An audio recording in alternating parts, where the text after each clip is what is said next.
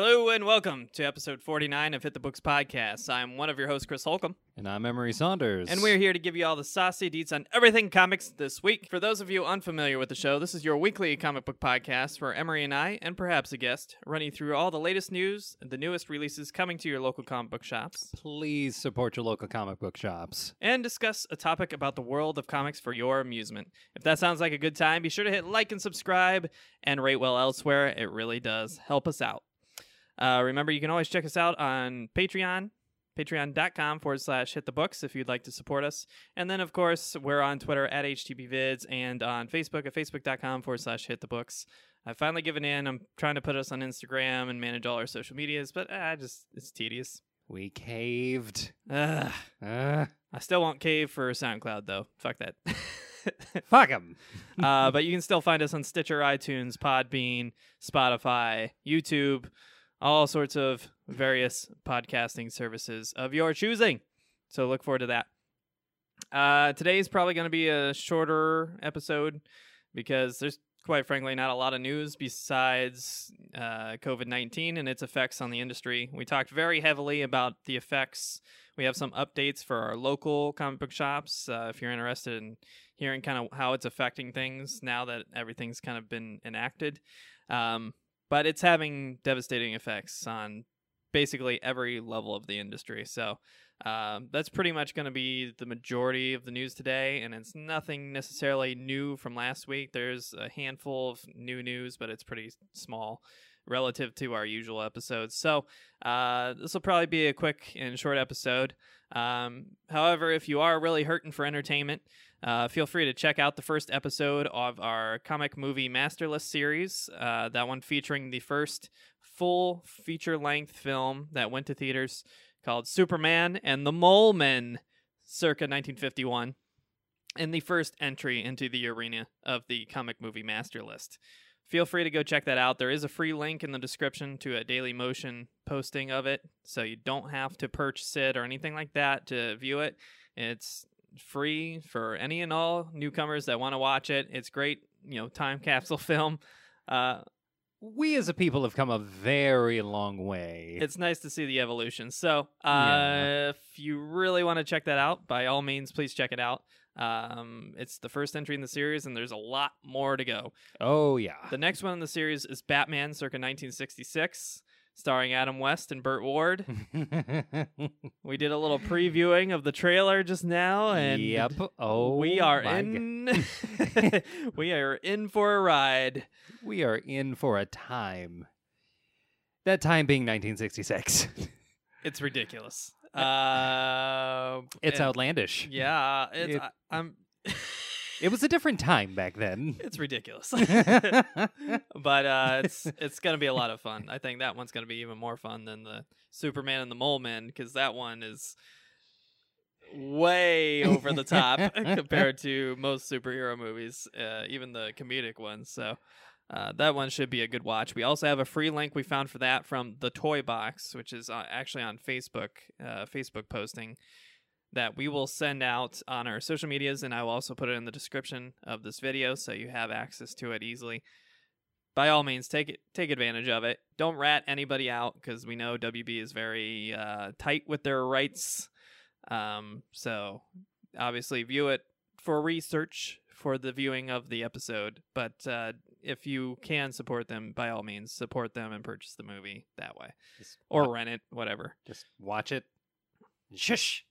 Yeah, I don't know if it's technically public domain yet. In normal laws, it would be, but these companies, they find workarounds for everything, which is why Superman is still not public domain, and why Mickey Mouse is still not public domain, despite their age. Yeah, they keep finding ways to renew and re-up their deals so that way they can keep all of their money going in-house, as always. Yeah, so look forward to that. It is coming down the bend, and it will most likely be our episode next week instead of doing a full podcast episode, because, spoiler for the news, there's really nothing coming out anymore. Right. We will seek to entertain you with our next entry of the comic movie Master List, and I will be finally posting the compiled list of the comic movie Master List movies for your research if you want to get a jump start on that. I know one of our fans, Scott, had reached out and was asking when the posting would go up for the full list of movies. So, Scott, that'll be coming out within this week. So, look forward to that. Keep checking the site if you so choose, or at the very least our Twitter. That's probably where I'm going to post it first. It is quite the list, with a lot of surprising entries, to say the least. So, without further ado, let's jump into it. Emery, what have you been reading? Well, here at the end of the world, I thought I would read some Scott Snyder Batman. And lo and behold, that Scott Snyder Batman that I read was a trade paperback called The Last Night on Earth. Man, I was not ready for that story. Yeah, you were talking about it a little bit while we grilled out today, so we had a lot of food. I'm a little lethargic today. A little bit. I got a lot digesting right now. But you didn't sound very hot on it. I mean, it's a premise that, while it does make sense, it flies in the face of the very core tenet of the Batman character, let alone the Batman mythos. And not even in a way that's wholly new or interesting, now that I think about it.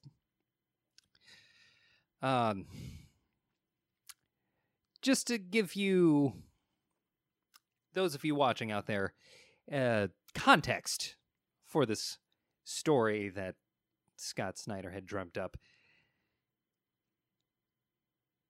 The very first issue starts with what we assume is Bruce Wayne finally, somehow, the one thing that I thought would have been really interesting if they kept it to this. Bruce Wayne in the insane asylum.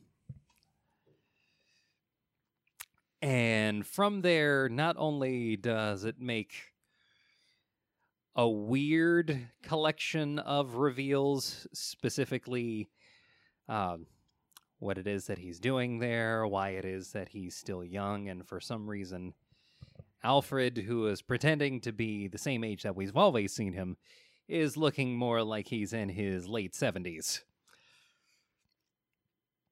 And then from there, we find ourselves reading a story that, one, manages to have a Batman cowl sewn into a straitjacket, but then taking that and then later finding a full suit after having escaped from what I am coming to the realization was a building buried underground with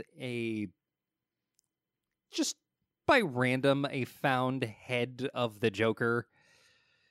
Just his head. Preserved Futurama style, for some weird reason. And from there, it just goes fully into this weird and ridiculous tale of another, end of the world story where we're finding out that cloning has happened. Villains have just mostly been wiped out. Heroes have been mostly wiped out. There's a last bastion of a resistance. And, well, the premise for this whole thing, the whole story that this is, the core idea that the story is predicated on, is an argument between Lex Luthor and Superman. So the entire crux of the story literally has nothing to do with Batman. At all. It's effective storytelling. I'm down. Why not?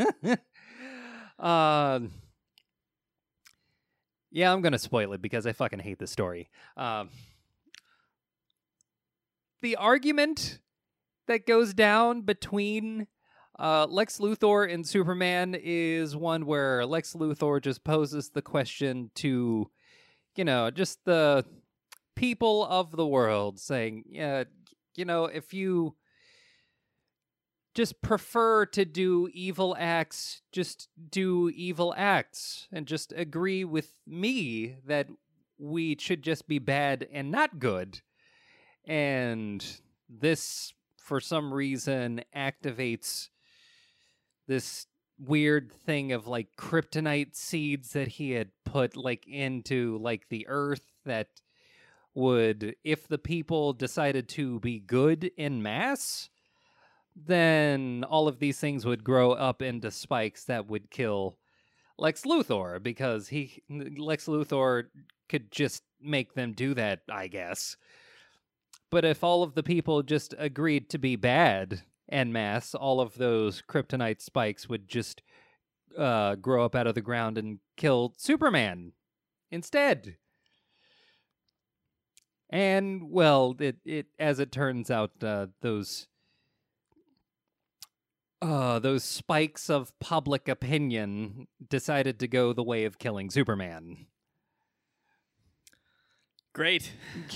I have questions, but I don't think I want them answered. So I'm just not going to ask. I will answer one question that I'm sure you're wanting to ask. No, they did not destroy Nightwing in this one. Really?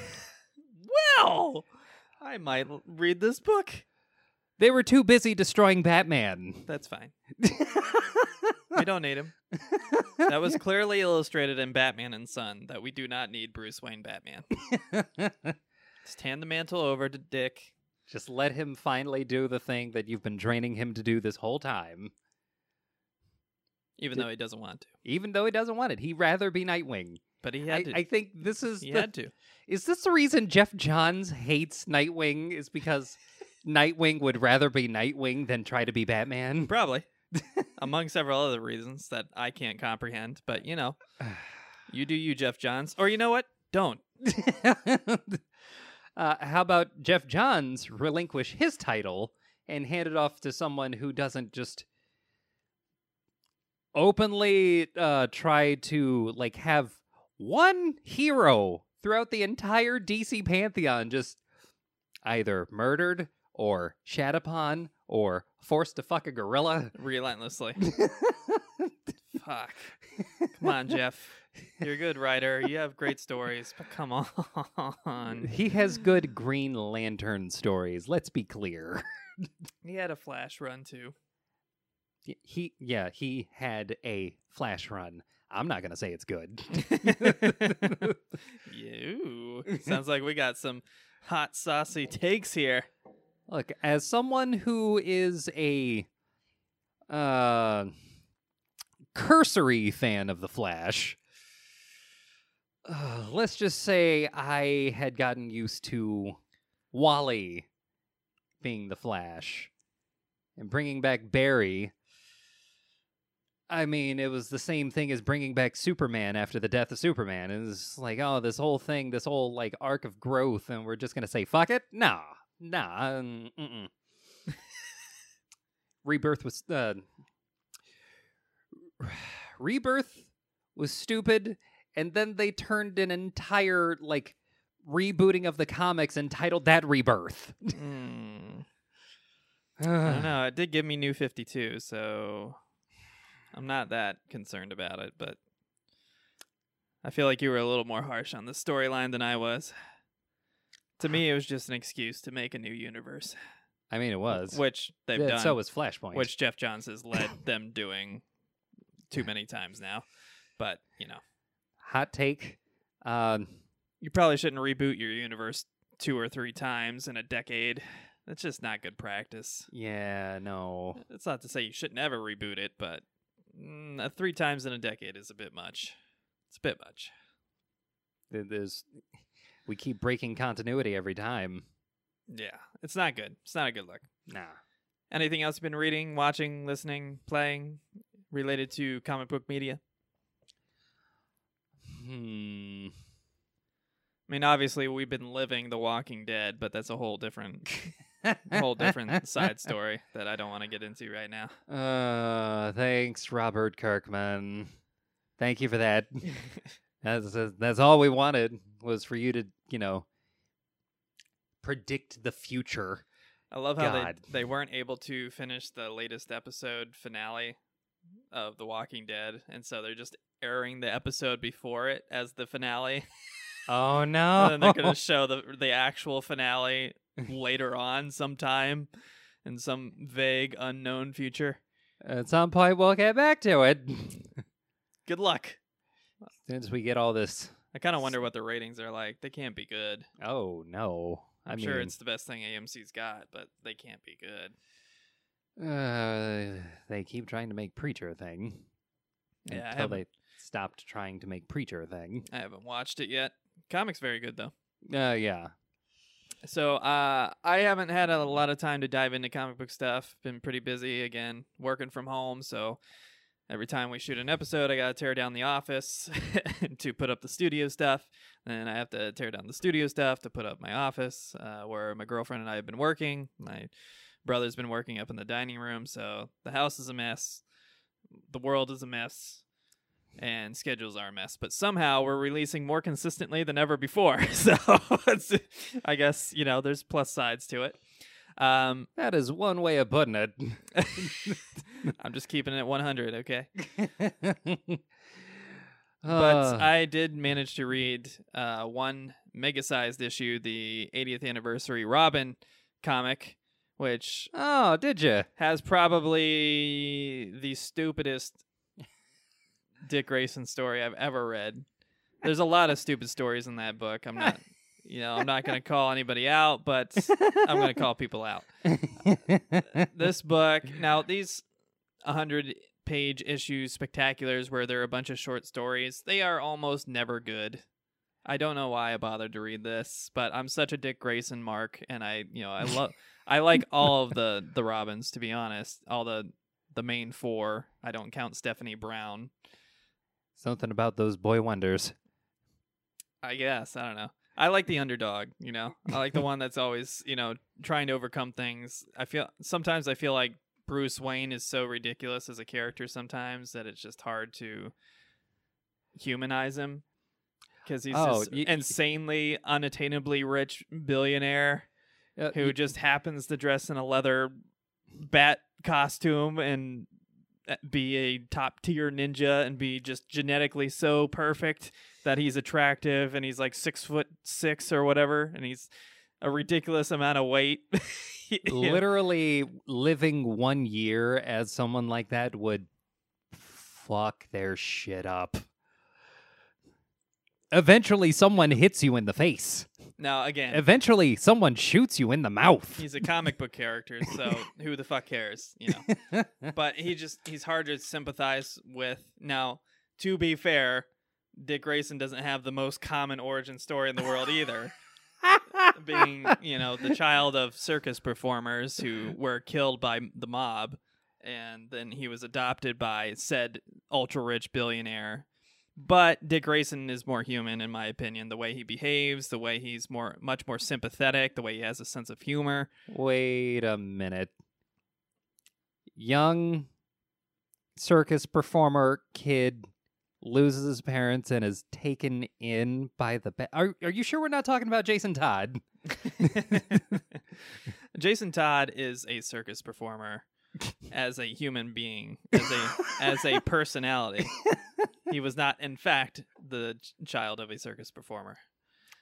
Right. Totally different situation, bro. Totally different. He was stealing the Batmobile's wheels and got caught, and Batman decided, you know what? This kid's got a bright future ahead of him. But bright future, more like, oh, this kid, he has no problem doing crime. Yeah, I'll make him a vigilante. But back to the book. It's got a bunch of short stories. It focuses more on Dick Grayson than any of the other characters, although Tim Drake gets a large portion of the book, as he should. Because he's earned it. He's obviously probably been the most recognizable Robin of our generation. And since Dick Grayson was primarily the campy Robin, the 70s and 80s changed that a little bit, before Nightwing came along, but he was still kind of known for being the campy elf boy who was acrobatic and did flips and ran beside Adam West in the 1960s. Violent booty shorts wearing teenager. Exactly. Like, so, a lot of people kind of look at Tim Drake as the Robin, despite that Damian is the current Robin, Damian Wayne, and then Jason Todd had a brief stint before the fans hated him so much they elected to have him murdered. Damian. So that's all. It's all part of the canon. Like full ninja 10-year-old. Yeah. Damian. I mean, it's fine. It's fine. Batman Batman and Robin is a great book. That's the book that made me love Damian. All right. Yeah, I mean, we're just gonna have to roll with it. It's a great book as long as Dick is Batman, and he should be. Because if anybody's gonna dress in a big leather bat costume, it should be the circus boy, not the head of a billion-dollar empire. But maybe that's just me. I don't know. Not that makes any more sense anyway. God, comics are stupid. We really are fucking nerds. I mean, it's a very ridiculous idea on its face, but somehow it works. Yeah, it's worked. It's gotten legs. I mean, back then it was basically it was a different Zorro. Basically more different Zorro. Modern Zorro, I suppose. Yeah, it was like capes, hot ladies, sticking it to other rich people while you yourself are rich. That's Zorro, straight up. So I'll give you just the cliff notes of each independent story, at least what I can remember of them. Again, very forgettable. Most of them very generic. Some of them try to convey a nice, heartfelt story and just fall short because it's just not. It's not logical how the characters are interacting, and it may be just because it's rushed, because they only have so many pages in this whole 100-page special to convey a story or a message. The first story is the stereotypical, campy Robin. Dick Grayson is 18. It's his 18th birthday. They go out on a mission. They're trying to, communicate, but Dick Grayson expresses that he wants to be his own man and his own hero, and that he can't follow Batman's rules anymore because they just don't make sense for him and to him. And then they have this kind of forced, heartwarming moment where Dick Grayson says, "I love you, but I can't do this anymore," which is very different than the actual breakup. The actual breakup was very kind of angry and violent and did not go over well with either party. And became a bitter root for Nightwing himself and Batman both for several, iterations of the characters. Yeah, Batman the Animated Series actually, I think, did a really good job with that story. They did. They really did. So this is like an alternate retelling, and then they flash to a panel after Dick Grayson leaves, and Batman's silent the whole time, and Batman thinks to himself, "I'm sorry, Dick, I had to be hard on you so that you could go be your own man." And I'm like, bullshit. Go fuck yourself. So obviously I didn't enjoy that. I like the idea of what they were trying to do, but I don't think it worked. And I gotta say, the art in this entire book is very mediocre. Very mediocre. I mean, we're all about mediocre here on Hit the Books podcast, but it was very underwhelming. The next story was probably the best story in the whole book. But again, that's not saying much because, these special issues are never quite as good as they could be. Although there have been exceptions in the past. This just isn't one of the good ones. It's a tiny vignette. Yeah, so this one is Nightwing in Bloodhaven, and he's saving some people, his bridge falling apart, and he's doing all these things, and this kid admires him, and he saves this one lady, and she decides to name him after Nightwing, and he says, well, Nightwing's not really a common name, joking, as Nightwing does. And this is what made the story work, is that there was humor, like funny humor throughout the entire book, where Nightwing was saying funny things, as you would expect from a lighthearted Dick Grayson character, which is very unlike the other stories in the book. And so he's making jokes and everything throughout the book, and then at the end, he says, why don't you name the baby Robin? That's a much more common name, and that's the end of the book, or the end of the story. It's fine. The artwork was that was probably the best artwork in the book. It was very kind of 90s, late 90s, early 2000s Nightwing, which is always great for me because that's my favorite Nightwing for the most part. They didn't put a mullet on him, did they? No, not mid 90s. Oh, thank God. Yeah. So, no mullet, thankfully. But that was a good book. That was a good short story. It was fine. The next one is the one I really have issue with. Oh. This one focuses on the Grayson era of Dick Grayson, where Dick Grayson is tortured to near death, manages to somehow not die in the murder machine in this stupid Jeff Johns story. And this is a Jeff Johns joint. yeah, this led to the end of the New 52, basically, but in a distant sort of way. Yeah. And Dick Grayson becomes a secret detective for Tom King's first major book called Grayson, where he joins the organization Spiral undercover and becomes a secret agent with them and does all this secret agent stuff so that Tom King could have a character to write about. Tom King is a good writer. He's a good dialogue writer. He's a good, I hated this book before it came out. I was like, this idea is stupid. Why are you doing it with Nightwing of all characters? Just doesn't make sense. Why didn't they just make a new character and make a secret agent book for Tom King if they really wanted to do that? Or maybe they were just afraid of pissing off fans by killing outright Nightwing, which they absolutely would have. But that would have been a bold strategy. A stupid strategy, but you do you, Jeff Johns. Or don't. Please don't. I'm very bitter. So this storyline focuses in that timeline. Now, in this short story, Dick Grayson is trying to help this ape rebellion. And if you're familiar with the DC canon, there's a gorilla city where there's a lot of highly intelligent gorilla people, basically. And there's a few supervillains that come out of that obviously require some superhero aid from time to time.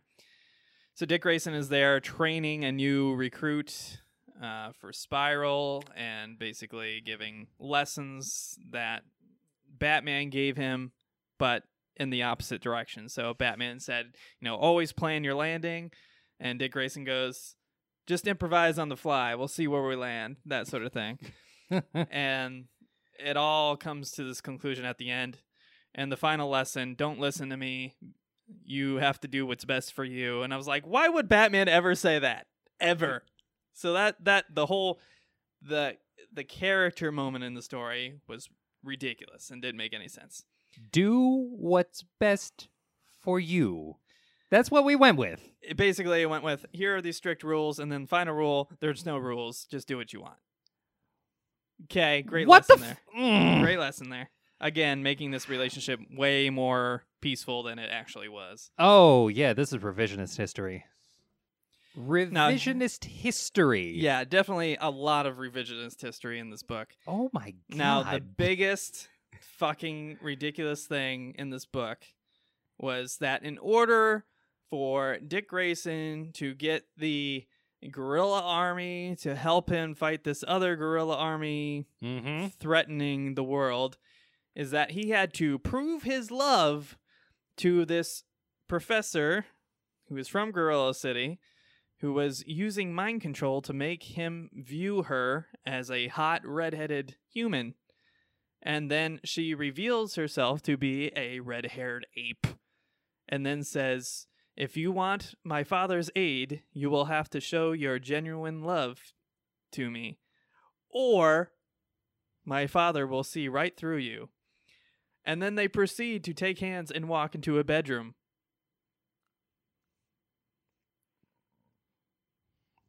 They made Dick Grayson fucking ape. Did he make sure to bring his bat lube? They made Dick Grayson fucking ape. Who wrote this again? I don't want to know. Now, Who did this? Now, this might be Tom King's fault, but I don't know. Because I didn't finish the whole Grayson arc. I read probably to issue 20-ish. Maybe less than that. Somewhere in the teens. I don't remember this. Are I don't know what- if this is a new thing or What? if this actually happened in some way, shape, or form. Although I've read some articles saying that this is a thing that was suspected but is now confirmed because of this book.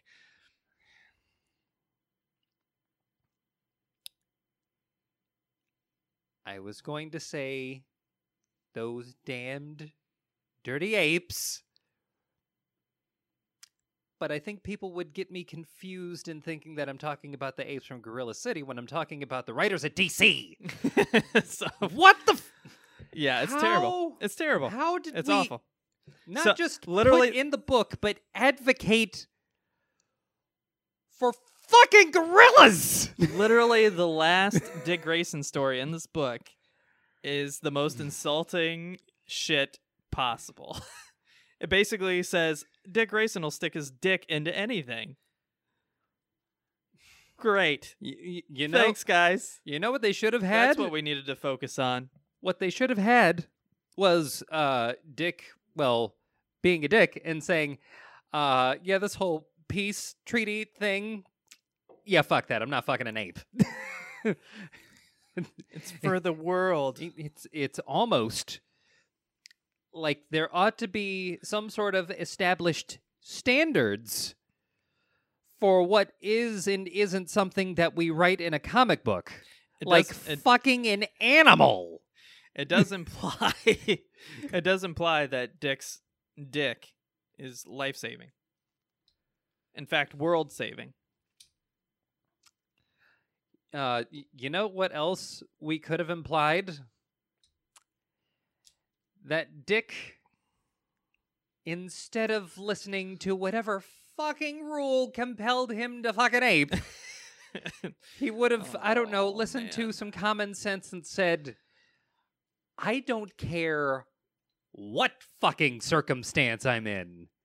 The world could die tomorrow from nuclear holocaust. I am never fucking an ape. Never. Well, Dick Grayson What? did. Okay, you know what? Apparently. You know what else should have happened? An editor should have read that story and said No. to the writer, No. "Come here. I'm not just going to tell you no. I'm going to tell you you're fired. You're fired."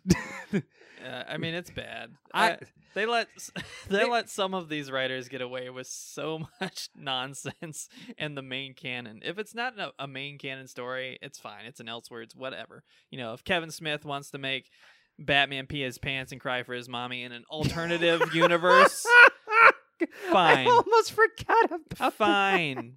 But if he's doing this in canon, never let him write a book again. And then he did it again. He did it twice. Come on, Kevin. More respect has been paid to the wildly murderous villain of Batman called the Joker than has ever been paid to this orphaned circus child who has been, one, rigorously trained into being a child soldier ninja. And then, throughout all of the bullshit that he had to go through, manages to still kind of basically raise himself in between the beatings of random criminals while wearing booty shorts. He raises himself, somehow manages to complete schooling, and still become his own hero with far less issues and hang-ups than his predecessor. And yet our writers have seen fit to have him fucking ape. What the fuck is happening? Yeah, it's ridiculous. I don't know what the fuck they were thinking. Oh. They published it, so clearly somebody's to blame. It hurts me. It hurts me deep that this is how they treat their heroes. This is how they treat someone like Nightwing, someone who has been around damn near since the inception of Batman. Like, after they made Batman, Robin was not very far behind at all. No. And this is how they do him in the current day. Dirty. They do him dirty. They do him dirty like the damn dirty apes they are. It's true. God. So next up, we had the Jason Todd story. He only got one. Big surprise. And basically, it's Red Hood jumping back to his memories with Bruce Wayne, where Bruce Wayne and Alfred were trying to console him and try to help him grow as a person. And then at some point, it basically illustrates that he was actually a pretty sweet kid before the Robin stuff began. Overall, and he basically worked to fix a watch that Thomas Wayne had given Bruce Wayne, but had not worked in a long time, and he was working on it, and then he told Batman at one point, can I give this back to you? It basically gave it to him as a birthday present, and then he said, can I give this back to you once I've finished repairing it fully? And he goes, yes. And then it goes forward to him dying and then being resurrected and all this stuff.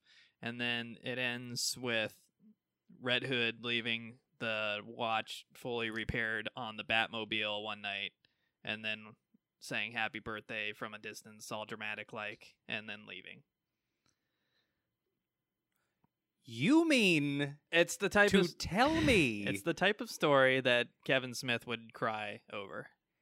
You mean to tell me that there is that Jason Todd gets a well-told story? Yeah. And Dick fucks an ape. Yeah. Yeah, I'd say we're in the Upside Down. It's confirmed. The second Dick Grayson story is probably the most fun in the book. I'd say the Jason Todd story is the most well written in the book, which again isn't saying that much because it's a collection of stories, if not terrible stories like the ape fucking one that had no point whatsoever. But they just wanted to make him fucking an ape cannon. They really did, though. That's so then we get into the Tim Drake stuff. The Tim Drake stuff. I think there's 2 of the Tim Drake stories. I don't recall the first one because it's just kind of going through his history. And then the second one, I believe, was talking about how he was...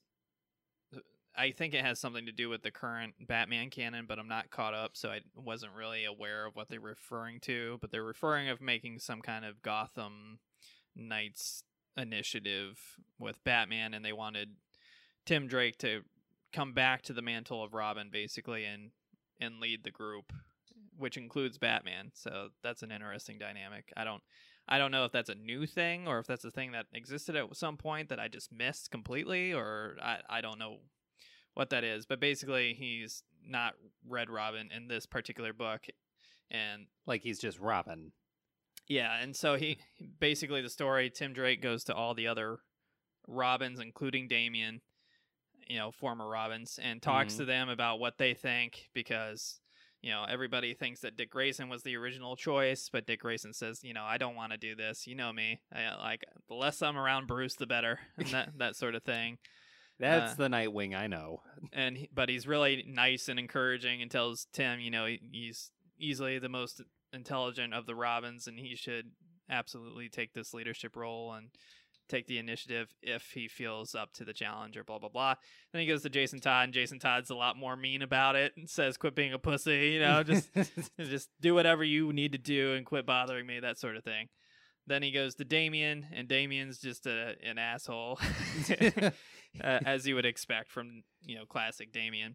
But Damian, in the end, kind of has a point, and Tim realizes that he's right, and this is what he should do. And so it ends with him accepting Batman's offer to lead this Gotham Knights initiative as Robin.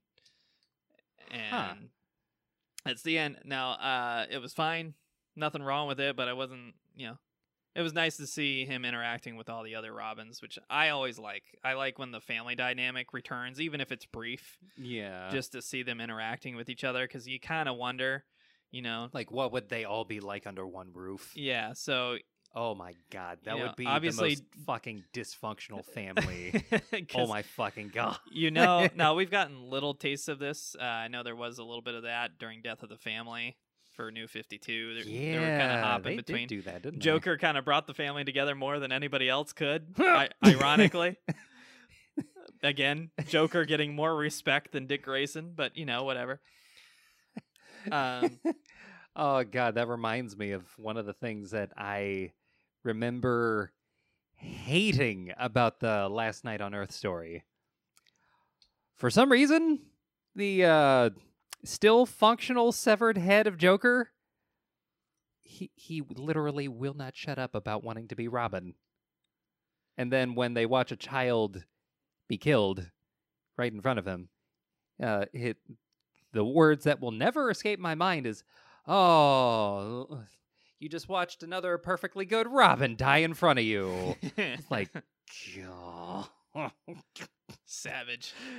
I mean, Which is what we expect. which is what we expect from Joker, the one character that you can always count on being given more respect than any of Batman's sidekicks. Yeah. The next story, we get a Stephanie Brown story that's very brief and very stupid. It's not even Much like Stephanie Brown.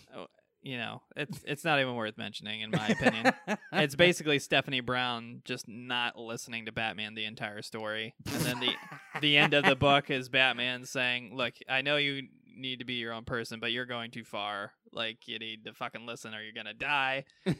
And then the end of the book is her going, "I do what I want," you know, and then swinging away in dramatic fashion. And I'm like, oh, that was terrible. Just like Stephanie Brown's run was also terrible. Ugh. And Just let her be the then- spoiler and never ever make her a Robin, please. Yeah, and then the final story is less of a story and more of just a recapping of what Damian Wayne's origin and story context has been.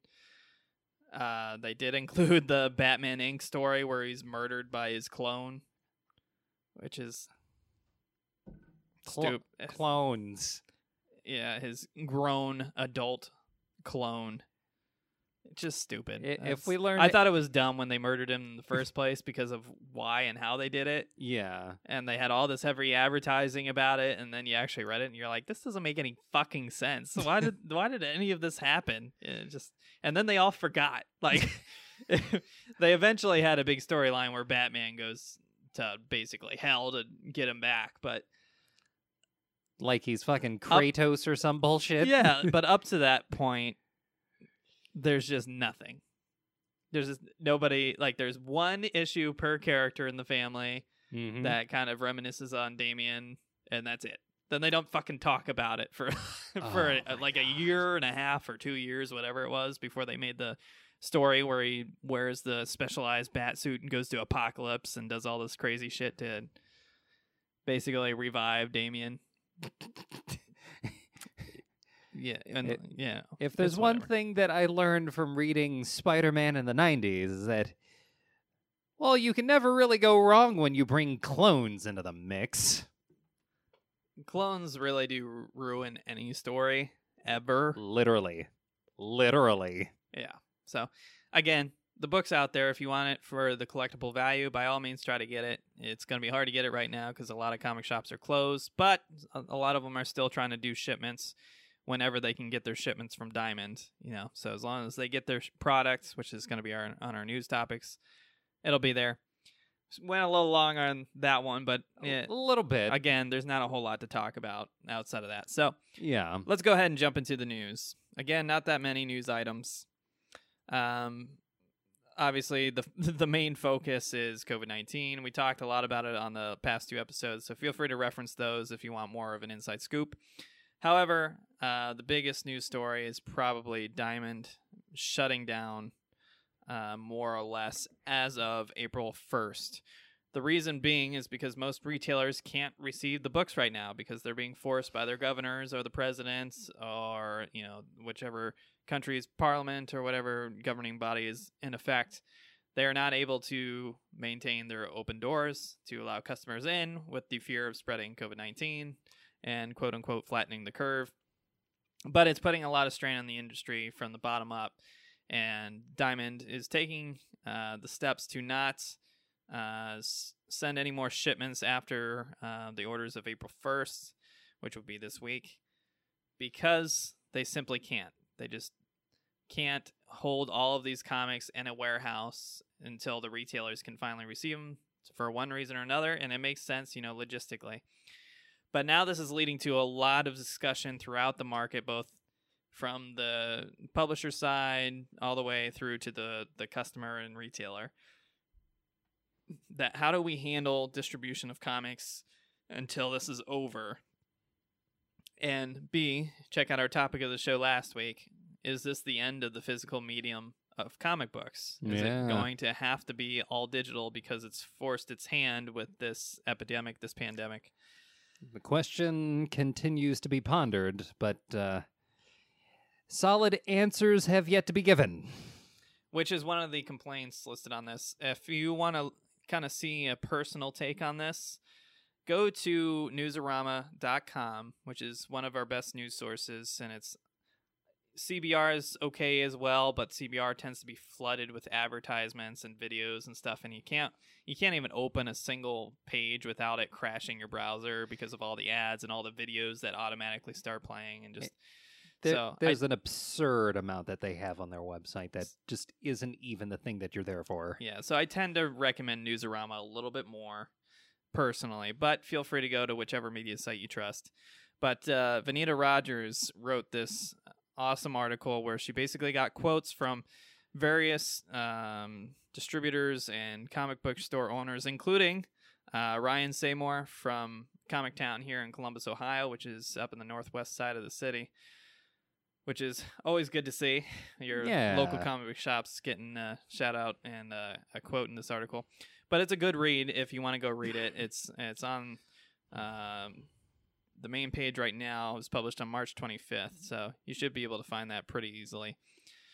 The title is Comic Book Retailers Struggling After Diamond Pulls Plug on New Comics, and then goes through a bunch of quotes that are obviously very focused on how it's affecting the areas. So I'll just read a few of these quotes here, just so you can kind of get some context. First comment here comes from Ben Ray, owner of Atomic Books in Baltimore, Maryland. I think this needs to be a pause for all comics, regardless of format, meaning no new comics for digital retailers either. Otherwise, it gives them an unfair advantage and makes any books stalled in the pipeline utterly unsellable. Not to mention turning this into an opportunity to cut shops out altogether and get more folks to buy digital comics. Digital release will keep the comic readers interested, but it won't put any money in the shops that provide these collectibles and a source for parents to keep their kids off the iPads or computer 24/7, said Louise Nieves. Hopefully I pronounced that right. Nieves, owner of Aegis Comics in Alaska.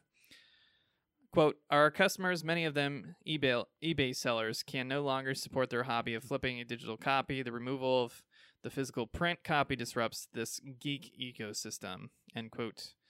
Ryan Seymour of Comic Town in Columbus, Ohio, which is the guy we just mentioned, our local comic shop, one of them. On one hand, material will still be getting into the hands of readers, which is good. The downside is this may be the first step to phasing out hard copies altogether. We need to keep readers interested and engaged at almost any cost. Quote, both Marvel and DC have done digital-first comics, then followed up with hard copies that have been successful to an extent with that. If they did something along those lines for the comics being discussed and offered to make them returnable or add some cool comic-exclusive content to the hard copies, I feel like this would be really solid middle ground that would satisfy almost all parties. So then it goes into some details about what's going on. They talk about the lack of communication that they're receiving, about how frustrated they are that Diamond leaked basically the news that they were not going to be sending out anything to the press long before they bothered to contact the retailers that they are obviously the primary drivers of their business. They talk about the struggles with trying to protect employees and, obviously not lose them, but also make sure they still have a paycheck in some way, shape, or form. Talk about freezing books, about how there's been issues with Diamond as the sole proprietary distributor for most comics, and how it's when they stop, basically everything stops, and there's no way to work around it. It's a really good deep dive. Definitely check it out. Again, by Vanita Rogers on Newsarama.com. Really good article. I'll post it in the description as well. But it obviously generates a lot of thought for the topic that we had last week. What does this mean for the comic book industry going forward? Is this the end of physical mediums? A lot of people are fearful that it will be. Now, there's obviously several things that have taken action to prevent this a little bit, which leads into some of the other news items. The next one is that Vault Comics, I believe. Let me just make sure.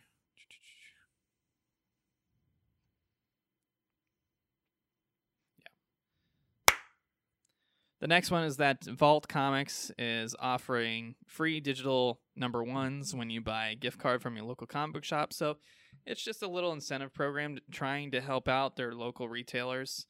Basically, if you call, email, reach out to your comic book shops and ask them if you can purchase a gift card of any amount, you take proof of that purchase and you send it into Vault, and then they will send you a pre-release digital free copy of Heavy #1 and 100 Wolves #1, which are two of their big upcoming books that you can look forward to. So it's just like a little way that they're trying to reach out and help people out, which is awesome. I love to see it. Other distributors have been doing, other things to try to help people out in other ways. Obviously, the biggest one is allowing for cancellations of, pull customers' orders and stuff like that. Obviously, it's a big strain when you have to put in your pulls, several months before they come out, and just hope that they arrive on time, that there won't be any issues. So obviously, this is a big concern when you get hit with a pandemic. Yeah. And all of your polls are now currently screwed, and nobody's going to be able to pick them up, much less be able to receive them, because while you used to be able to mail them out, now that Diamond's not distributing them, now you can't even mail them out because they're not coming to the shops. Yeah, that is one of the unfortunate truths about this whole thing, is that it has revealed the weaknesses of relying on a single form of distribution. And that isn't for any reason other than Diamond was the only one in business doing that, because Diamond was literally the only one in business. There weren't any other distributors on that level for a multitude of reasons, one of which probably being the profitability or a lack thereof of engaging in this kind of business nowadays.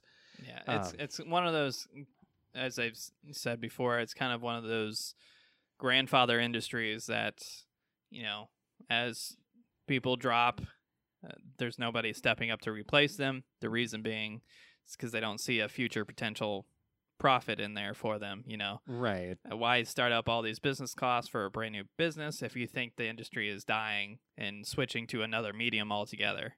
Yeah. So from that perspective, I understand. Again, I understand Diamond's reasoning. Obviously, they could improve their communication a little bit and obviously give people more of a heads up so they can brace themselves. But again, I don't blame them. Obviously, no business wants to be sitting on week after week after week after week of product that's supposed to go around to the entire country, perhaps, several countries, and not be able to do anything with it and risk it obviously degrading, getting damaged, whatever the case is, being lost. We're talking out of room. We're talking massive quantities of these books. There's just only so much you can do. So I don't necessarily put Diamond at fault for this, but obviously there's downsides. A lot of the comic book creators have kind of looked around for other options to distribute, in particular regional markets. So it's a much more small scale type of thing, which is a lot more logistically intensive because you have to make contracts with each individual region's, proprietary distributors, and then try to make deals with them to make deals with these retailers to get them out to the retailers and keep the comic business alive.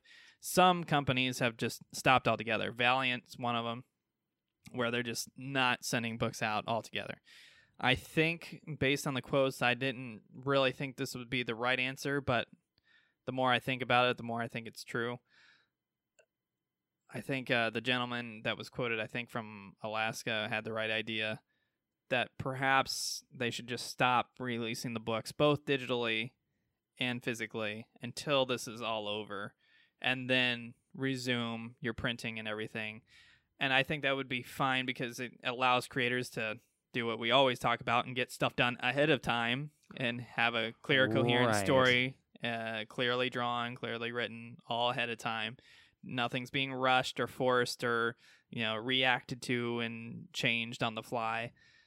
So that works for me. Yeah. The reason being because, if you keep releasing these digital issues, once the retailers finally get all of these said issues, they're going to be sitting on piles and piles of these books that are already several months outdated and that they can't sell, unless they have very specific collectible value, which they may or may not.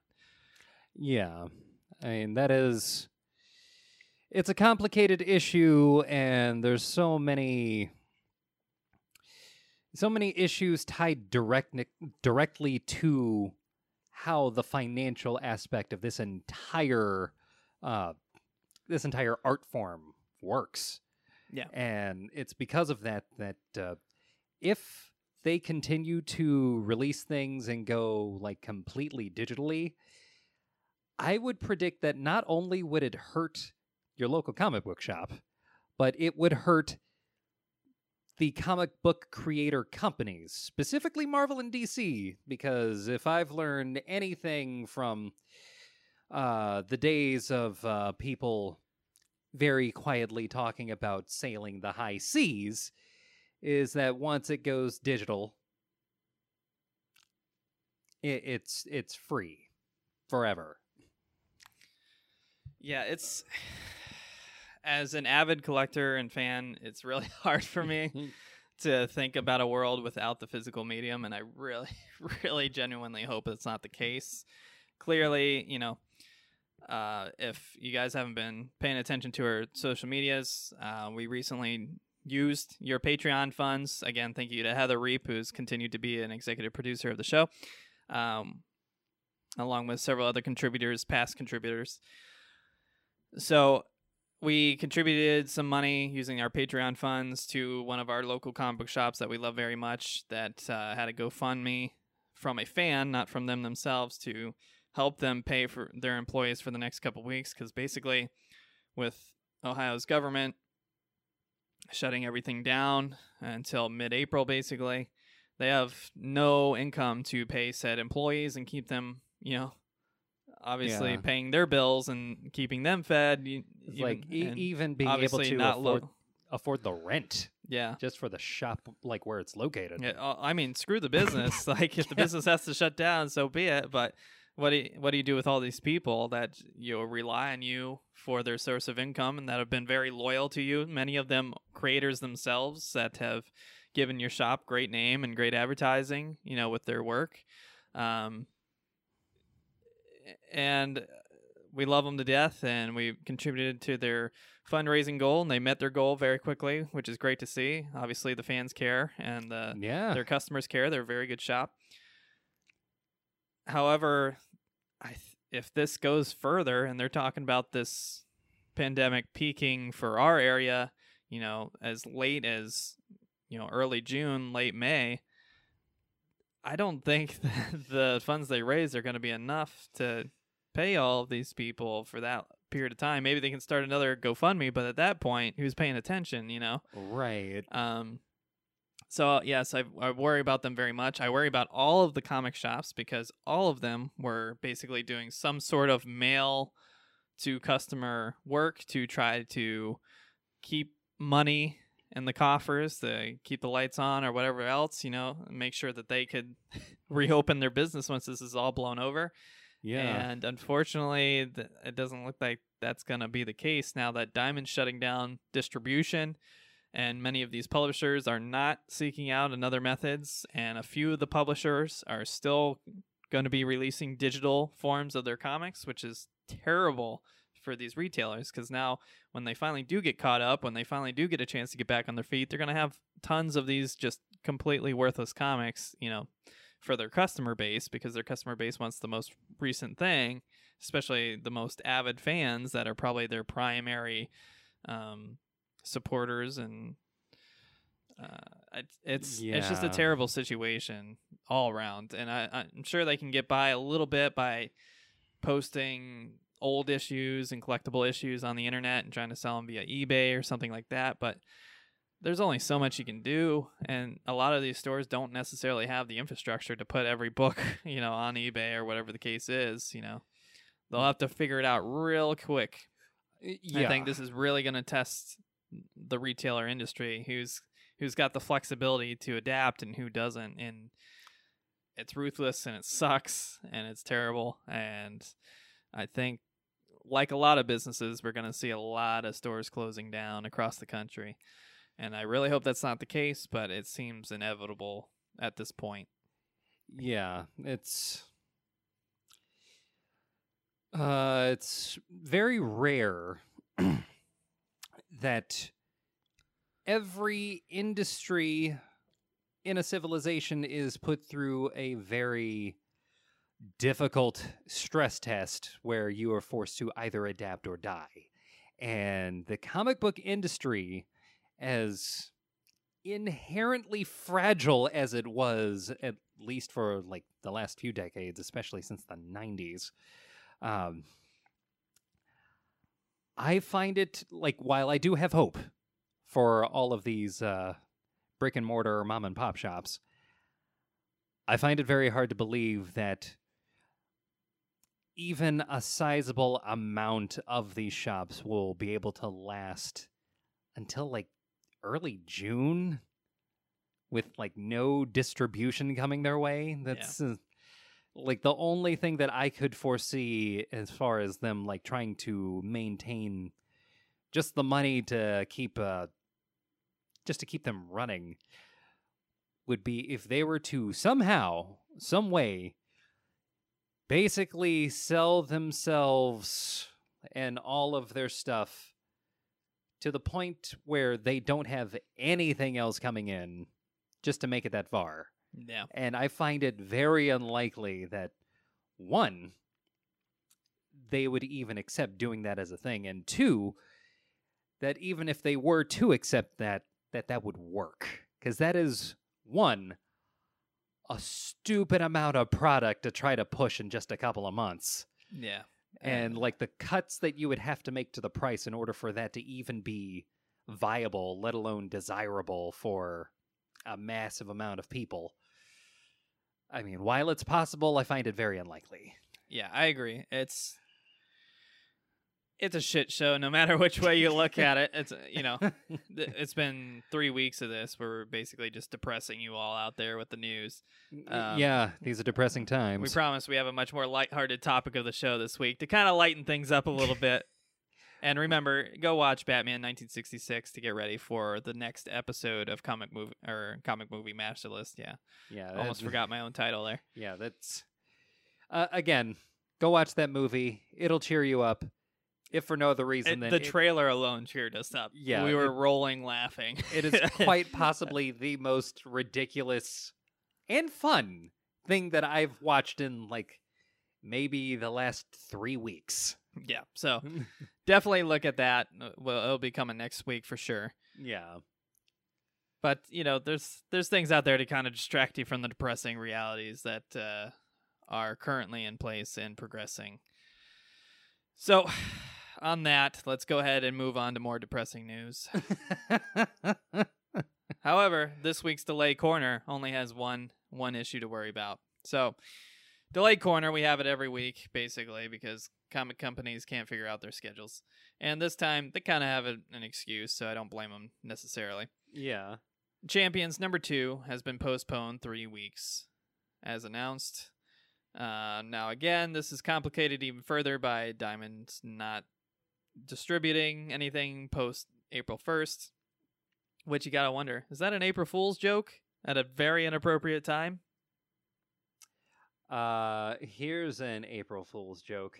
Are we sure Champions being delayed is depressing news? I'm sure it has fans. Are you? I don't. You're the Marvel guy. I don't know.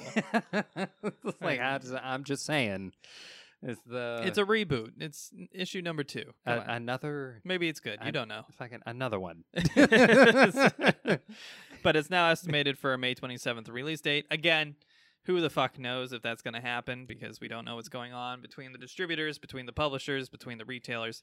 It's all very convoluted. That's, again, making a huge assumption as to what even the purchasing landscape is going to look like, considering that, again, COVID-19's predictions for peaking being so far out into May that people are thinking it might actually be June. Yeah, so it's concerning. We'll see what happens, but it's, keep your ears to the ground, or, come to us and we'll do it for you. Yeah, I can't really get on the creators or Marvel that much on this one just because of the situation, but it sucks to see. There is a delay on that book. If you were looking forward to it, it won't be out for another 3 weeks after its initial release date. So that wraps up the news. In these trying times, it behooves us to ask the question as carefully as we possibly can, with absolutely no intention of making a joke about this at all. What books are we, with washed hands and sterile gloves and hopefully M85 masks, are we carefully hitting up this week? Well, Emery, I carefully thought you'd never ask. And please don't spit when you talk. I make no promises. So, again, we have switched to a new format for sharing the issues with you if you're on the YouTube channel. Again, haven't heard any complaints. It seems like people like it, so we're going to keep doing it. If you are listening, not going to benefit you at all. But, hey, the YouTube video is there for you if you want to take advantage of that. You could always watch us on YouTube. So we always get these new solicitations from freshcomics.us, which is a great, wonderful resource if you really want to see what's coming to your local comic book shops. Again, please, however you can, support your local comic book shops. And digital devices, of course. This is solicitations for April 1st release date. April Fools, haha. April Fools. Coronavirus was a lie from the government. Yeah, April Fools. Yeah, go outside. It's perfectly fine. Again, that was, for anyone listening, that was a joke. Do not, for the love of God, Alex Jones is losing his shit right now. Oh, I'm sure he is.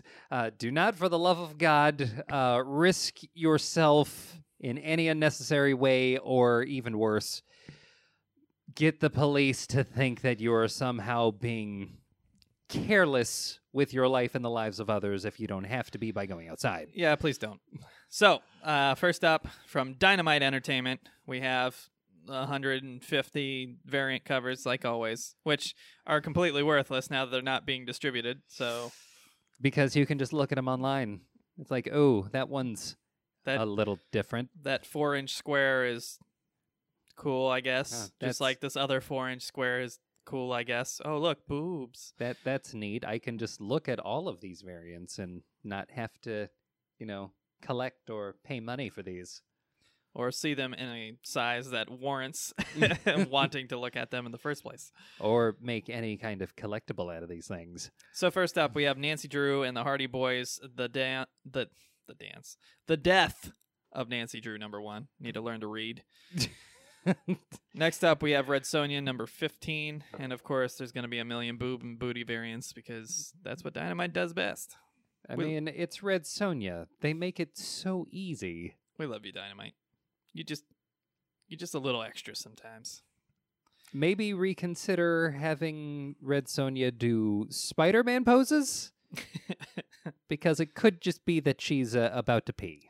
Next up, we have The Boys, Dear Becky, number 1. Oh my god. They picked a hell of a time to do a number 1 for The Boys. Sure did. We have The Death-Defying Devil, number 5. Or, as I like to call him, totally not Daredevil Boomerang Man. Totally not. It is curious. We have Vengeance of Vampirella, number 7, because, why not? Because someone did her wrong. And then 100 half-naked variants, because that's what we do with Vampirella. Yeah, I don't know how it's possible to do Vampirella wrong, but someone did. Next she's up, going to have her vengeance. Sure will. With her vampiric alien planet brethren. Next up from Marvel Comics, we have Ant-Man, number 4. We have Avengers of the Wastelands, number 4. Huh. We have Black Cat, number 11. Didn't know she had her own. Yeah, might as well. Yeah. We have Black Panther and the Agents of Wakanda, number 8. We have Black Widow, number 1. Terrible time for a premiere. Sorry. Black Cat, Black Panther, Black Widow? Obviously, they were trying to preach to the movie crowd, but now that the movie's not coming out anytime soon. I will say this. If they somehow manage to fit in Black Cat into one of the Spider-Man movies, oh my god. Black Cat is so useless, though.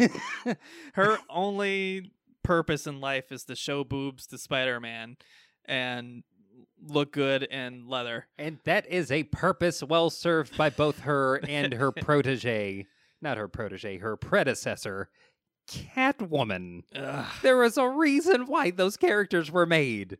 And it's to look hot in a leather getup. Come on. At least Catwoman does stuff. Black Cat doesn't do anything. Yeah, she does. What does she do? She practically does the same thing as Catwoman. She's a thief. She's just Barely. she's just terribly underplayed. Hey, sugar. It's almost like we kind of see that we might have taken an idea and not so originally made it our own. Yeah, definitely not original.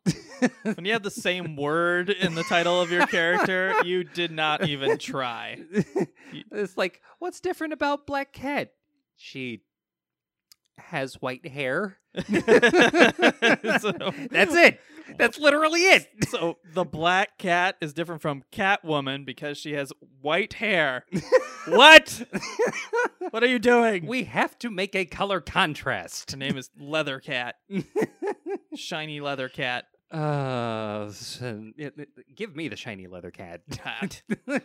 Next up, we have Daredevil, number 20. Very cool cover. We have Deadpool, number 5. We have Doctor Doom, number 7. We have Doctor Strange, number 5.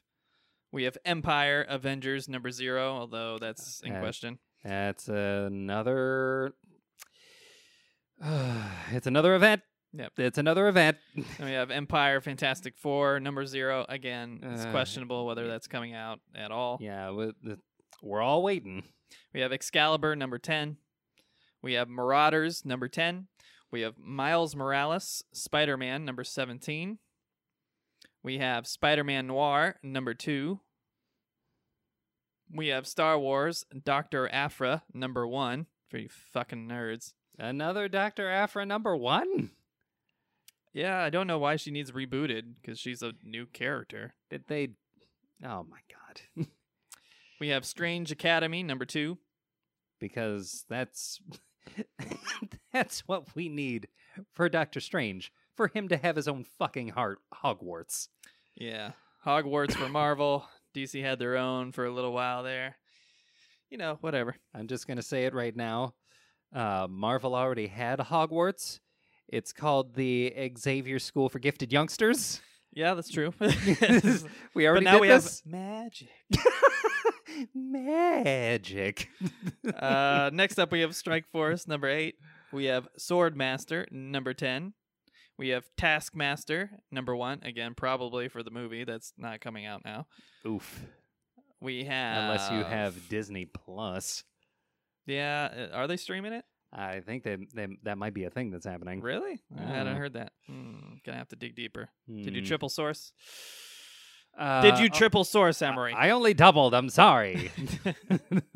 Next up, we have The Magnificent Miss Marvel, number 14. Magnificent, we say. That is a bold claim. We have... So salty, man. Jeez. Look, We can't get through the Marvel segment ever without you just throwing shade left and right, can we? That's because they keep throwing salt my way. They're gonna make me eat it, then I'm gonna let them know how the food was. Gonna find you dried up on the side of the road one day. That's what salt does to you. It's true. Using you to thaw the snow. Next up, we have X-Men God Loves, A Man Kills, number 1. The Whoa. extended cut. So, Extended cut. extended cut. What? Well, what the hell needs to be added to that story? Something, apparently. Oh my god. Look forward to it, please. Please clap. They better not fuck up. Next up, from DC Comics, we have Batman, number 92. We have Daphne Byrne, number 4. Ooh, Black Label. We have Freedom Fighters: Rise of a Nation, which I'm guessing is a one-off. Gotham High, which is, we'll see. Again, I don't know if that's coming out, but it had a pretty ridiculous trailer. Yes, it did. But it seems like it could have some Archie-like audience appeal. Because that's what we want from Batman. Next up, we have Harley Quinn, number 72. We have Justice League, number 44. We have Justice League Odyssey, number 20. We have Lois Lane, number 10.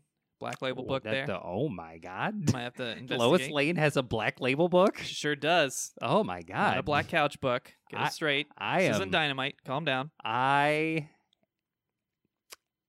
am now curious. I might actually pick up a book just titled Lois Lane. Why not? She's doing some deep dive investigative journalism, I'm sure. I'm sure there's quite a few deep dives that she's making. Whoa. Saucy. Spicy. Next up, we have Metal Men, number 6. They did bring the Metal Men back again, which they made a big deal about it in the New 52, which is, it was good. It was fine. Yeah, just do something with them. Don't just, pop them up every now and again. Just, do something with them. Next up, we have Strange Adventures, number 2. We have The Dreaming, number 20, from the Sandman universe, of course. And we have Genlock, number 6. Oh, that belongs on Weeb Corner. It looks good, though. It does. I need to pick it up. Next up, from IDW Publishing, we have Cobra Kai, The Karate Kid Saga continues, number 4. He's the best around. We have Disney Comics and Stories, number 12. We have Dungeons & Dragons Infernal Tides for Emery Nerds, number 3. What the? Hold on just a For fucking you minute here. Fucking Emery-themed nerds. You fucking listen here. You fucking nerd. How dare Dungeons you. and Dragons is amazing. Not what I heard. I mean, now it kind of sucks because, social distancing. Can you Skype? Can you be a Skype dungeon leader? Yeah, but that kind of loses the entire point of the original point of D&D was getting together at a fucking table. Yeah, so Now go enjoy that, fucking nerds. It's fine. Oh, Skyping in like we're fucking that Dark Council meeting Nick Fury or some bullshit. Yeah. Use holograms. God, we're not there yet. Next up, we have G.I. Joe, A Real American Hero, number 271. Fun fact for you, the G.I. Joe cartoon series is now available free of charge to stream, if you so choose. America. So, go and watch A Real American Hero, if you so choose. A real American hero. It's not good. All these people with nostalgia saying, go watch it. If you want a good laugh, it's good. It's so over the top and ridiculous. But, whatever. Pork chop sandwiches. Next up, we have Marvel Action Avengers number 10.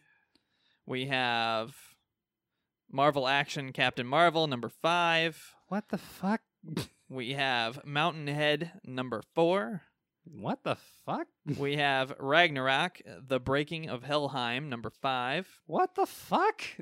Calm down, jeez. That- Dropping F-bombs left and right. What the heck? What are these titles? We have Ragnarok looks fine. I mean, it's a pretty metal cover, but It's pretty metal. why the hell have I not heard of these? We definitely read Ragnarok on the show a few times. Are you sure? Yeah, for sure. Okay, We I'll have- take your word. Star Wars Adventures, The Clone Wars number 1. Because that's exactly what we want to dive into again. More clones. Those are always a good idea. Next up, we have Teenage Mutant Ninja Turtles Urban Legends number 23. And that wraps up IDW. From Image Comics, we have 20XX number 4. The fuck is this? The opening crawl to Mega Man? We have Birthright number 43. We have Copra number 6. I almost read that as Cobra. I wanted it to be Cobra. That might actually make it more interesting. We have Exor Sisters number 6. I see what they did there. We have Nailbiter Returns What? number 1. Oh my god. So I'm going to have to dive back into that because I have the signed Nailbiter number 1 on my wall, which I love very much. And I got to talk to the creators about their plans for the story. It's very cool. Very cool. Very good book. Is he just against clipping his nails? I have so many questions. Read the book. It's good. It's worth it. Okay. I don't know why he would be returning, so that's kind of interesting, but we'll see what happens. Next up, we have Outcast number 45. We have Savage Dragon number 248. Ooh. We have The Ludocrats number 1. And that wraps up Image. From Archie Comics, we have Cosmo, The Mighty Martian number 5. We have Sabrina, Interesting. Something Wicked number 1, which I am totally about this new reboot of Sabrina the Teenage Witch. So It's so much better. by all means, continue. Yeah. Next up, we have Dark Horse Comics. And we have Kill Whitey Donovan number 5. We have Spy Island number 1. Spyland. Let's see here. And that's it for Dark Horse. From Titan Books, we have Doctor Who, the 13th Doctor, Season 2, number 4. It's a mouthful. It sounds exhausting just reading the title. Then we have Sherlock, A Scandal in Belgravia, number 5. Much more manageable. Thank you. Much more Benedict Cumberbatch. Let's see here. From Boom Studios, we have Buffy the Vampire Slayer, number 14. From Oni Press, we have Rogue Planet, number 1. From Vault Comics, again, take advantage of that gift card deal where they'll send you 2 free digital copies of their upcoming number 1s. Got Finger Guns, number 2. Bang. We have Sarah and the Royal Stars, number 7. Bang.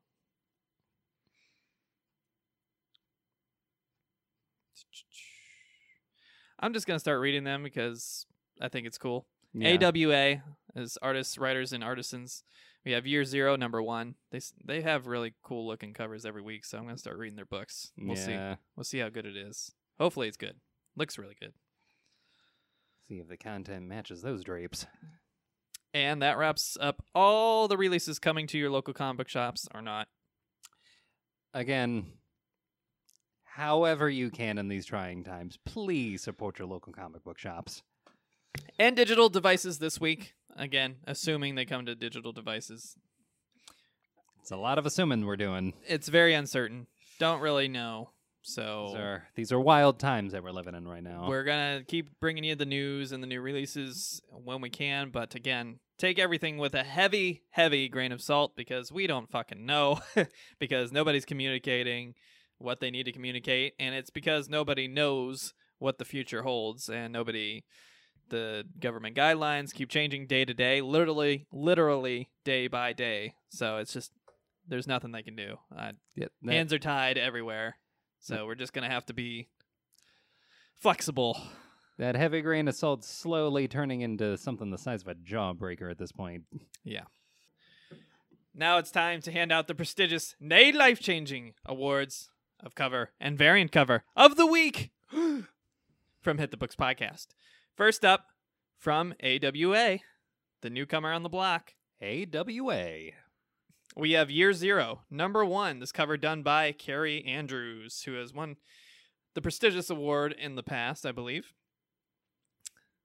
So this book has a very nature-esque, naturalistic, very cool, impressive cover featuring a lot of great nature art. It's like if Bob Ross was good. I'm kidding.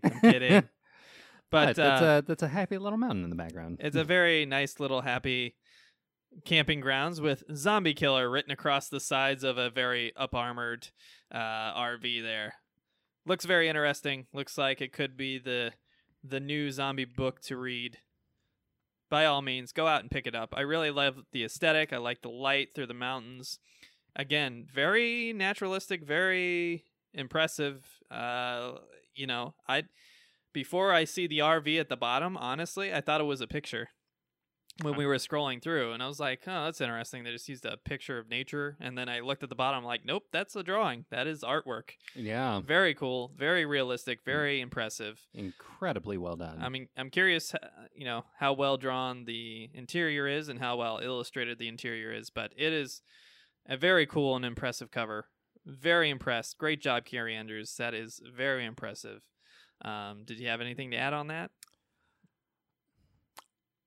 I find it very interesting, the setting that they chose for this, specifically on the cover. What it looks like is, they're on a fishing trip.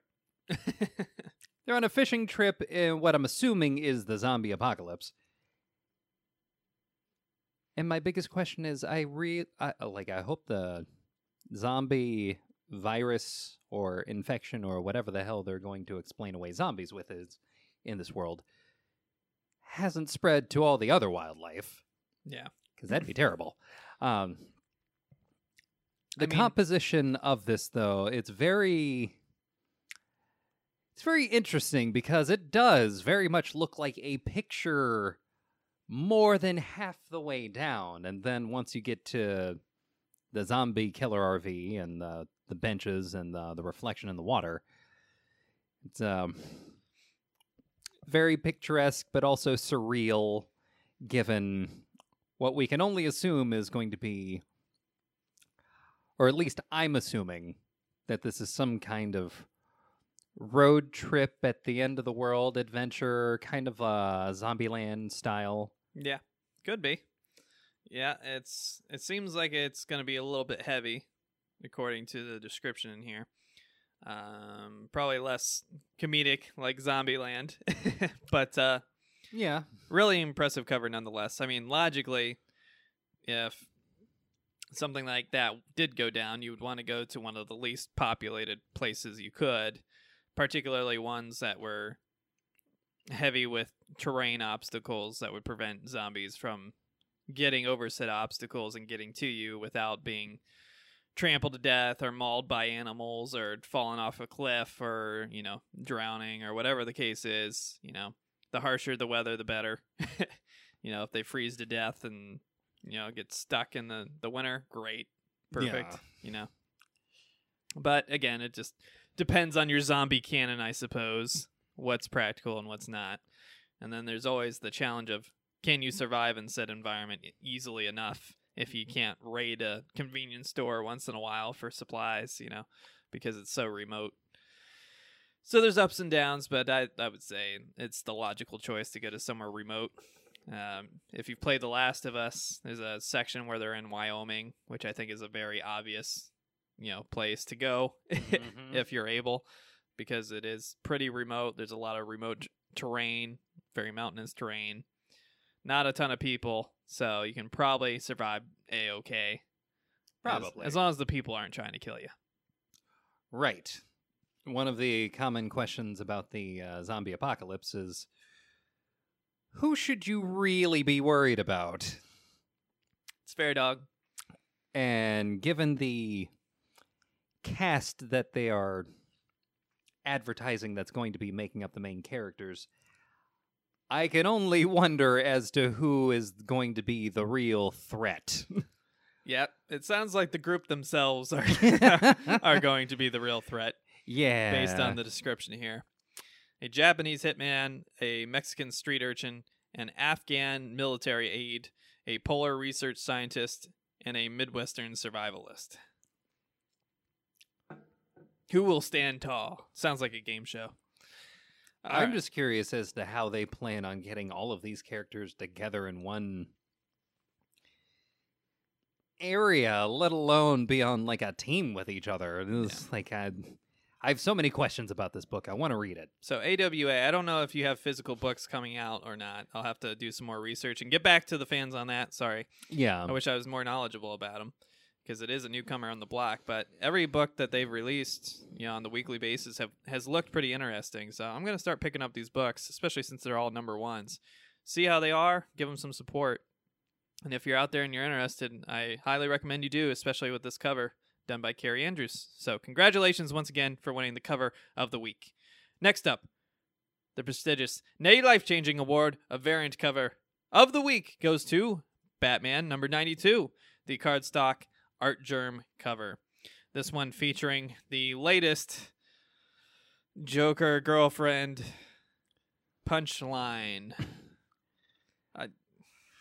First we had Harley, who was made on the TV show. The animated TV show. Yeah, the animated series is literally the birthplace of Harley Quinn. She was supposed to be a throwaway character, and then people liked her so much they just made her canon. And just something about her. Then in the New 52, they tried this thing with what they called Joker's daughter, which was just this idiot that pretended she was Joker's daughter. Yeah, it was like she was a dent. But she was also like she's literally kind the of daughter a girlfriend, and it was just it didn't make any fucking sense. Yeah, it was so fucking weird. Like And her so- name was Duella Dent. Like how do we go with that and say I am the daughter of the Joker? Somehow, I guess. It was stupid. Yeah. And then that evolved and then died. And now we have the latest iteration. I'm not caught up on the Batman canon, so forgive me. I don't know what the source of this is. I really don't. But, it could be good, it could be bad, but it always seems bad when this happens, and it has been in the past, so we'll see. But apparently this is somehow, some way, whether she's claiming to or whether she actually is in some way, shape, or form, linked with Joker, and basically has nothing to do with this cover. So the cover itself is awesome. So the cover has a huge blast of color, a lot of variation. I can't tell for sure, but it looks like there's some like Japanese script at the very top on the background. That is what that looks like. It sure seems like it. So I'm assuming that this character is Japanese in some way, shape, or form, or at least they're implying this. Very cool cover, just very vivid and it's striking. Obviously, it catches your eye as you're going through the new covers for the week. Very cool variant cover. I wish I had more context for the character to say whether I like the character themselves or not. She could be awesome. She obviously doesn't mind stabbing people. As we know, she stabbed Harley Quinn. That was in the one of our news articles there. Yeah. So that was kind of spoiled for us. But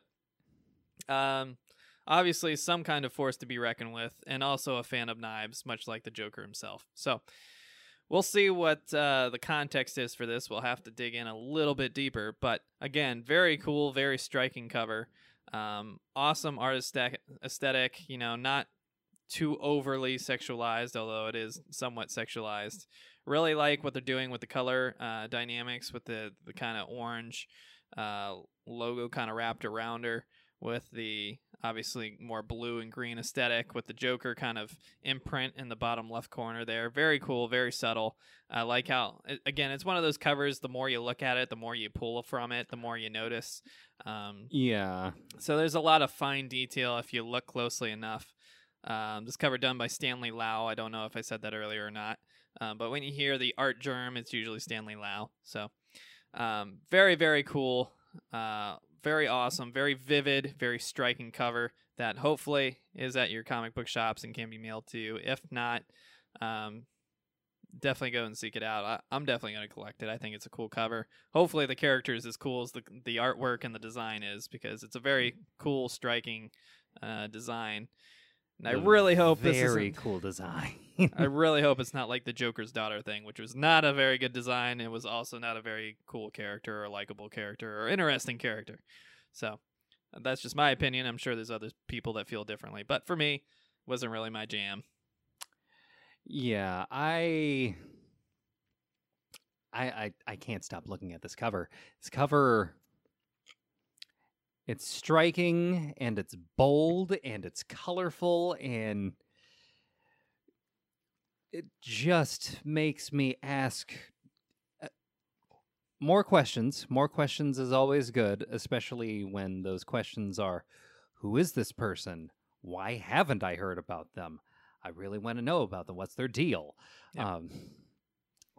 And then all of the details that come from that. The X and the O on her gloves, I have questions as to, like, what are those about? I mean, the Joker face. Hugs and kisses. That's the joke. That or she's hitting you tic-tac-toe style. And then just the not quite, I was going to say Dutch angle, but the angle is so scant that it has the whole thing going sideways and not like the character. The Japanese script on the top also makes you want to ask, it's like, okay, is this person of Asian descent? Because, I mean, they're kind of getting that vibe a little bit. And just the style of dress that they've given this character for this cover is very striking. It kind of reminds me of the Sega Genesis game, Streets of Rage. For the third week in a row, we found a reason to mention Streets of Rage. For the third, it's a good game. And the fourth one is going to be coming out at some point. The fourth one is going to be coming out. There's no reason that this game should have come up 3 weeks in a row. There's no reason, naturally, but it keeps being given, at least to me. Like, she looks like the kind of baddie that you would beat up in a side-scrolling beat-em-up. So now you're supporting violence against women now, Emery. Jeez. Okay, first of all... I never thought it'd see the day. First of all, how dare you? Second of all... violence in any form should always be equal opportunity. Damn, son. Like, if you have... Emery just told all the women to get wrecked. Now, I'm saying if women are going to be playing the role of villains, they ought to be willing to take a punch from a hero. Yeah, probably. I mean, and that's fair, dog. That's fair. This person's already stabbed Harley. It's true. Like, I'm just saying, and she looks formidable. She does look formidable, which is more than I can say about the Joker's daughter. Oh, yes. Whoever this character is, Punchline looks far more formidable than previous attempts at replacing Harley. Yeah. As the Joker's may or may not be love interest. We'll see how it evolves, though. I'm interested for sure. Yeah, she's got the look. That kill.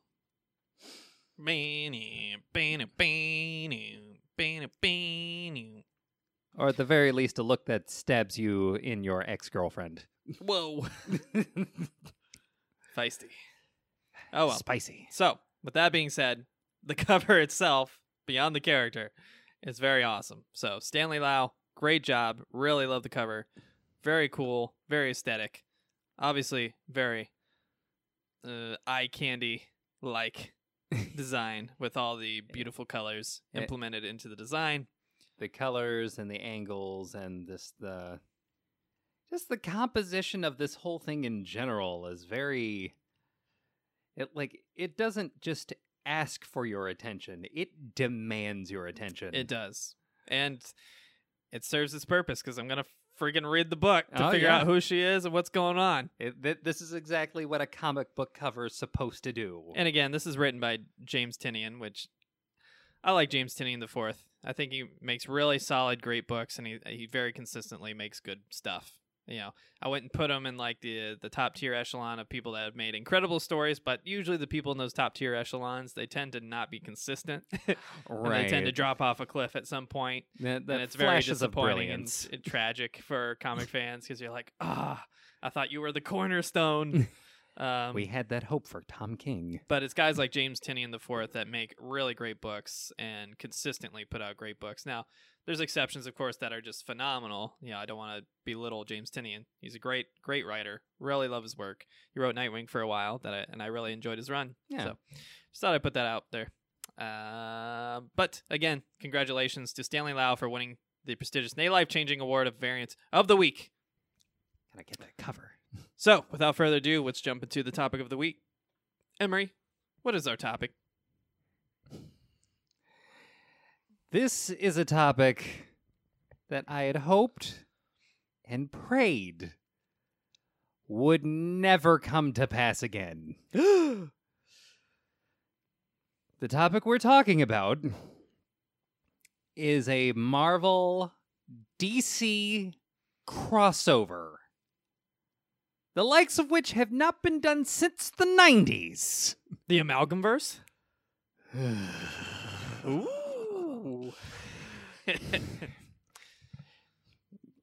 If you want there to be any sort of universe where you get a vaguely Metropolis Kid-esque Superboy-styled spider child that shoots his web out of a gun, this might be the thing for you. If you want some weird, bastardized mismatch called Darkclaw, who's a combination of Batman and Wolverine, obviously, then this might be up your alley.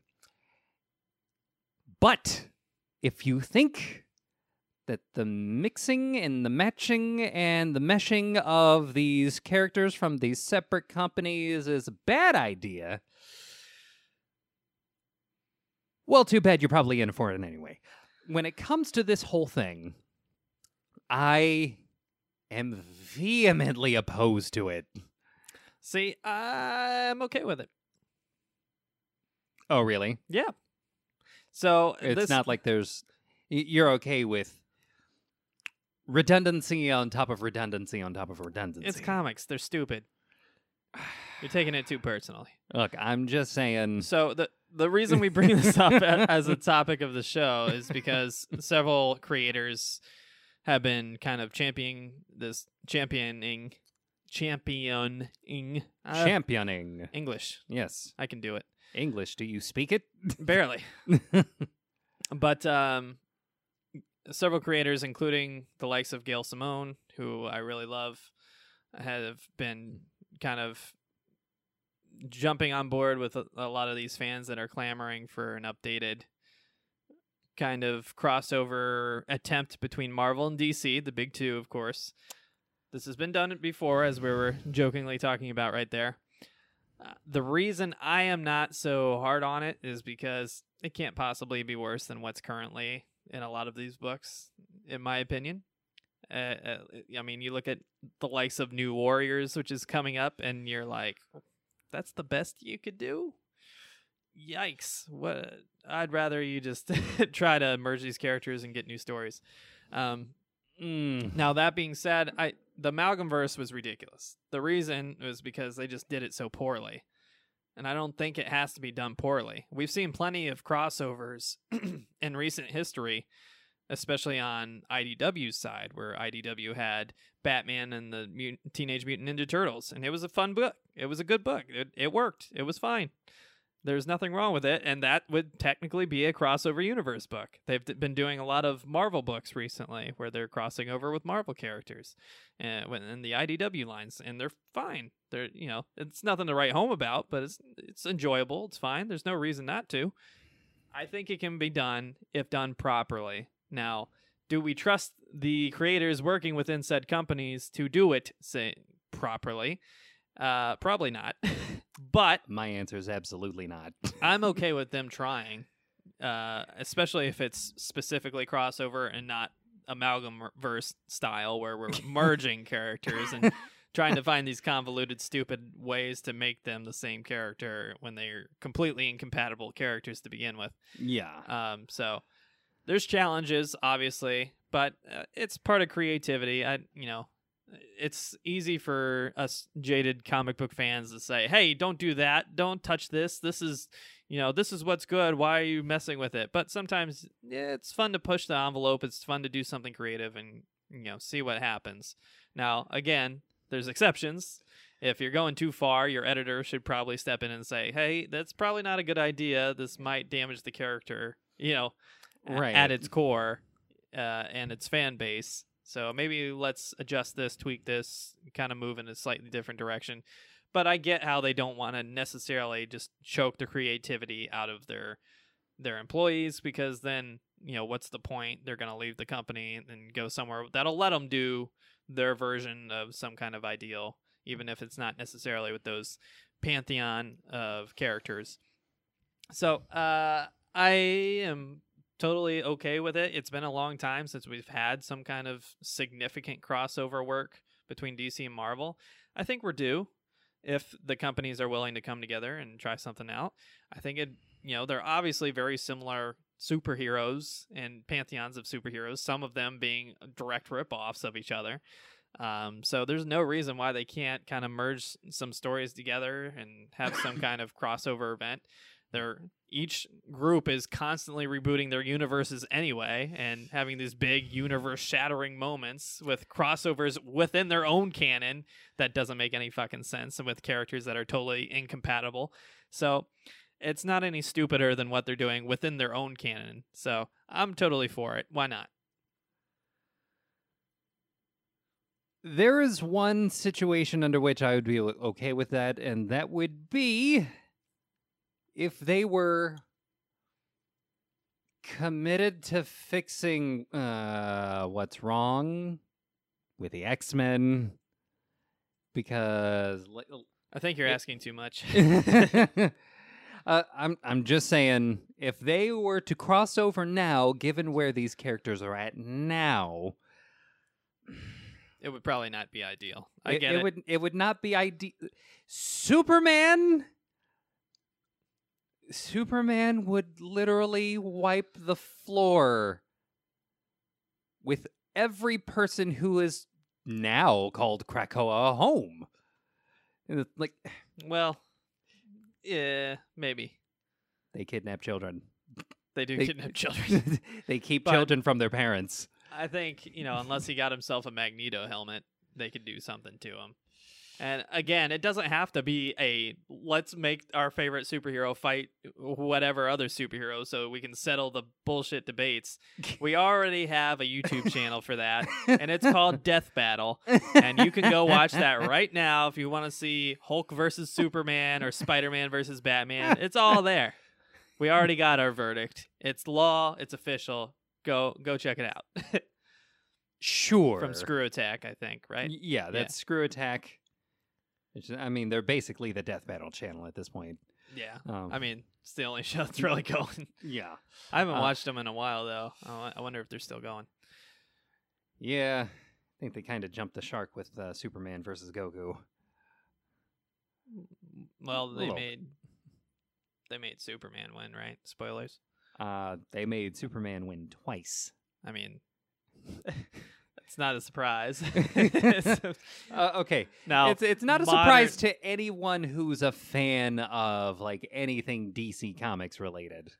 I mean, I'm a huge Dragon Ball Z and Dragon Ball GT and Dragon Ball Super and Dragon Ball Kai. And there are lots of those people who aren't very up on Superman. Well, quit being such a mark, all right? just let it be. It's fine. They're not real. All right? But they make very compelling arguments. Like They do. For example, Superman can punch a hole in the fucking universe. So, So can Shazam. So that's like Wednesday. Shazam could take out Goku. I'm going to say that right now. Yeah. Meanwhile, Goku's getting his ass kicked in every episode until the last minute where some bullshit escalation happens and he's suddenly some ungodly being Right. that can just barely be more powerful than whoever he's facing right now. So, I mean, to be fair, the tale of escalation. yeah, it's a tale of escalation and ass pulls. It's like, oh, you mean you can just now go Ultra Instinct because we're just now establishing that that's a thing. Okay, fucking whatever. Because we ran out of escalation points, so now we got to escalate in another way. Like, we can't just have his hair get longer, more spiky, more golden. We now have to change his fucking hair color every goddamn time. Well, you know damn well why they did it. It's because they don't want to draw all that hair. That's why, legit, it's why they don't make him go Super Saiyan 3 hardly ever Oh, yeah. in the show, because it's so hard on the animators to draw all of that hair and the individual little spikes all the way down his back. Yeah, And that's probably why we've never seen Vegeta go Super Saiyan 3 in a show or a movie. Because it was Same reason. hard enough for them to do it for Goku. We just assume he can because he's already proceeded way past Super Saiyan 3. So Yeah, what's it's the like- point? Yeah, we like. No, we're not gonna make his hair get longer. We're just gonna change color. Red, blue, White. gray. So it's whatever. I Yeah. mean, with Vegeta, when he escalated, all they did was make him a little bluer. So it's like, eventually you've escalated to the point where you have nowhere else to escalate. So that's I mean, the whole Dragon Ball Z problem. I mean, there's always gonna be escalation. It's like the only thing that you have to say for any Goku rival or challenge is that he can go just a little bit faster and a little bit stronger, and your hair is gonna have to change another fucking mauve Yeah. rose. So I thought it might Pick be one. I thought it might be a good thought experiment for the two of us to kind of run through maybe what, if there is a crossover, what we'd like to see. We've talked about this in the past, so if any longtime fans, this might be familiar. Yeah. Obviously, we're trying to aim for something different than what we discussed before. But I think there's a lot of potential for crossovers. One that pops to mind right away is Doctor Strange and John Constantine. I think that could be a really interesting dynamic where you got these kind of both very selfish, jaded individuals. One is a little more grand than the other. And I think that could be a really cool kind of fun dynamic where they don't want to work together, but they have to for one common reason. And that way is an easy way to cross over universes because it's supernatural in nature anyway. God, they would be the magical lethal weapon. They would be, and it would be wonderful if handled properly, of course. There's always a caveat, but yeah, I would be down for any kind of crossover pairing where I get to see Constantine, and I'm assuming in this case either Doctor Strange or hell, maybe even Brother Voodoo, to make it even more obvious that this is just Lethal Weapon. But I was thinking, maybe have a storyline where Dr. Fate has disappeared and he's desperately needed for some issue, make up your stupid supernatural bullshit issue. Yeah, Dr. Fate, for anyone who's wondering, is the name given to anyone who wears a magical helmet. Yeah. So I'm thinking the traditional Dr. Fate. Yeah. Not the newest one that is like a young kid or whatever. I'm talking about the original Dr. Fate. Classic Dr. Fate. Say he disappears for some reason, and John Constantine has to get down to the bottom of it because something's threatening him directly. Because he's selfish, so he's not going to bother unless it's affecting him directly. Of course. And then That's why we love him. In some way, shape, or form, he ends up with Doctor Strange, and then they have to figure things out together. to kind of right things because their universes are crossing over. And you can maybe even use this as the basis for all of the crossovers. Like, this is why it's happening, because That would be the best way to do that. with Dr. Fate MIA and something terrible about to happen, John Constantine goes looking for him, but being selfish screws something up and ends up causing a big universe, clash, and then the crossovers start happening, and then the main storyline can circulate around John Constantine and Doctor Strange trying to figure things out, find a solution.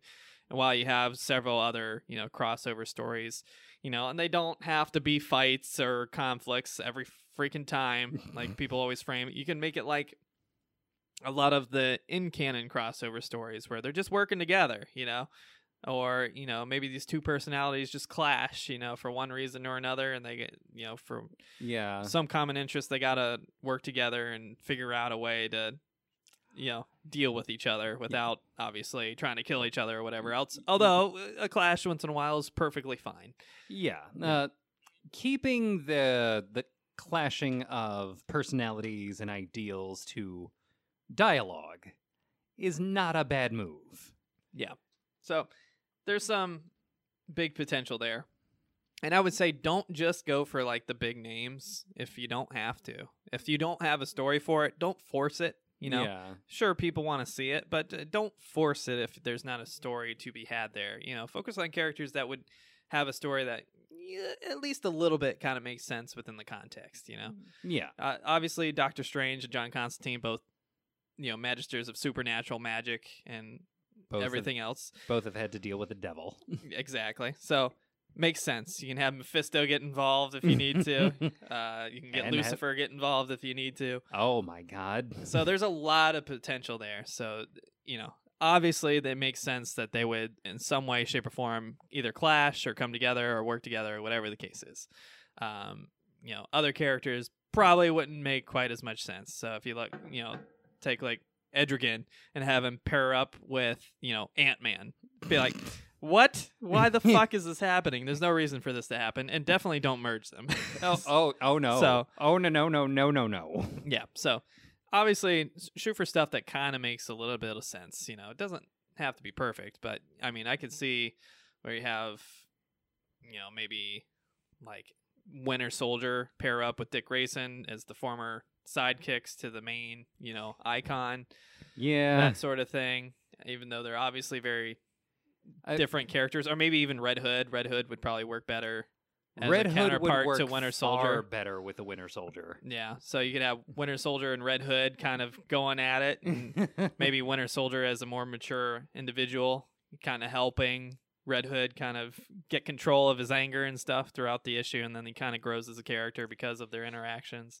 That would actually be kind of cool now that I think about it. Yeah, so I can see something like that work really well. I mean, there's tons of potential out there. There's there's no reason why it couldn't work. It just has to be done, thoughtfully, with care. Yeah, and that's the thing that worries me most is the potential carelessness that could come with something like this.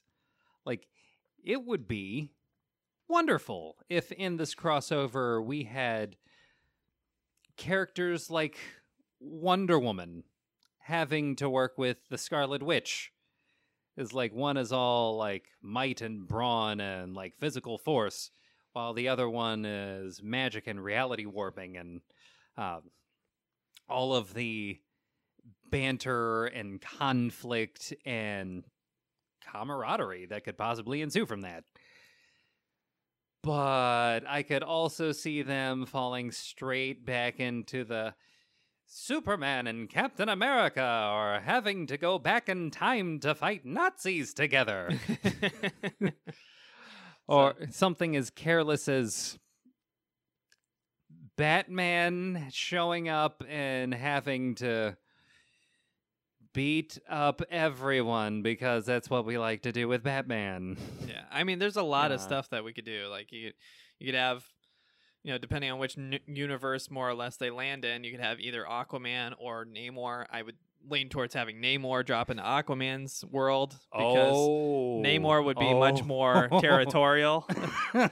Whereas if territorial's a word for it. If you drop Aquaman into Namor's world, Aquaman's probably gonna let bygones be bygones, but yeah, Namor will start a fight. So I Yeah. could see a story where Namor, takes over Atlantis, and basically reigns as the true ruler of Atlantis in Aquaman's world, and causes a lot of problems and maybe, yeah.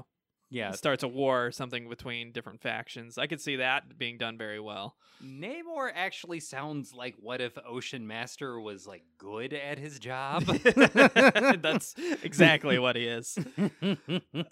So yeah, I could definitely see a cool crossover potential there, or maybe it's depending on how malicious you want to make Namor. And believe me, there's a spectrum there.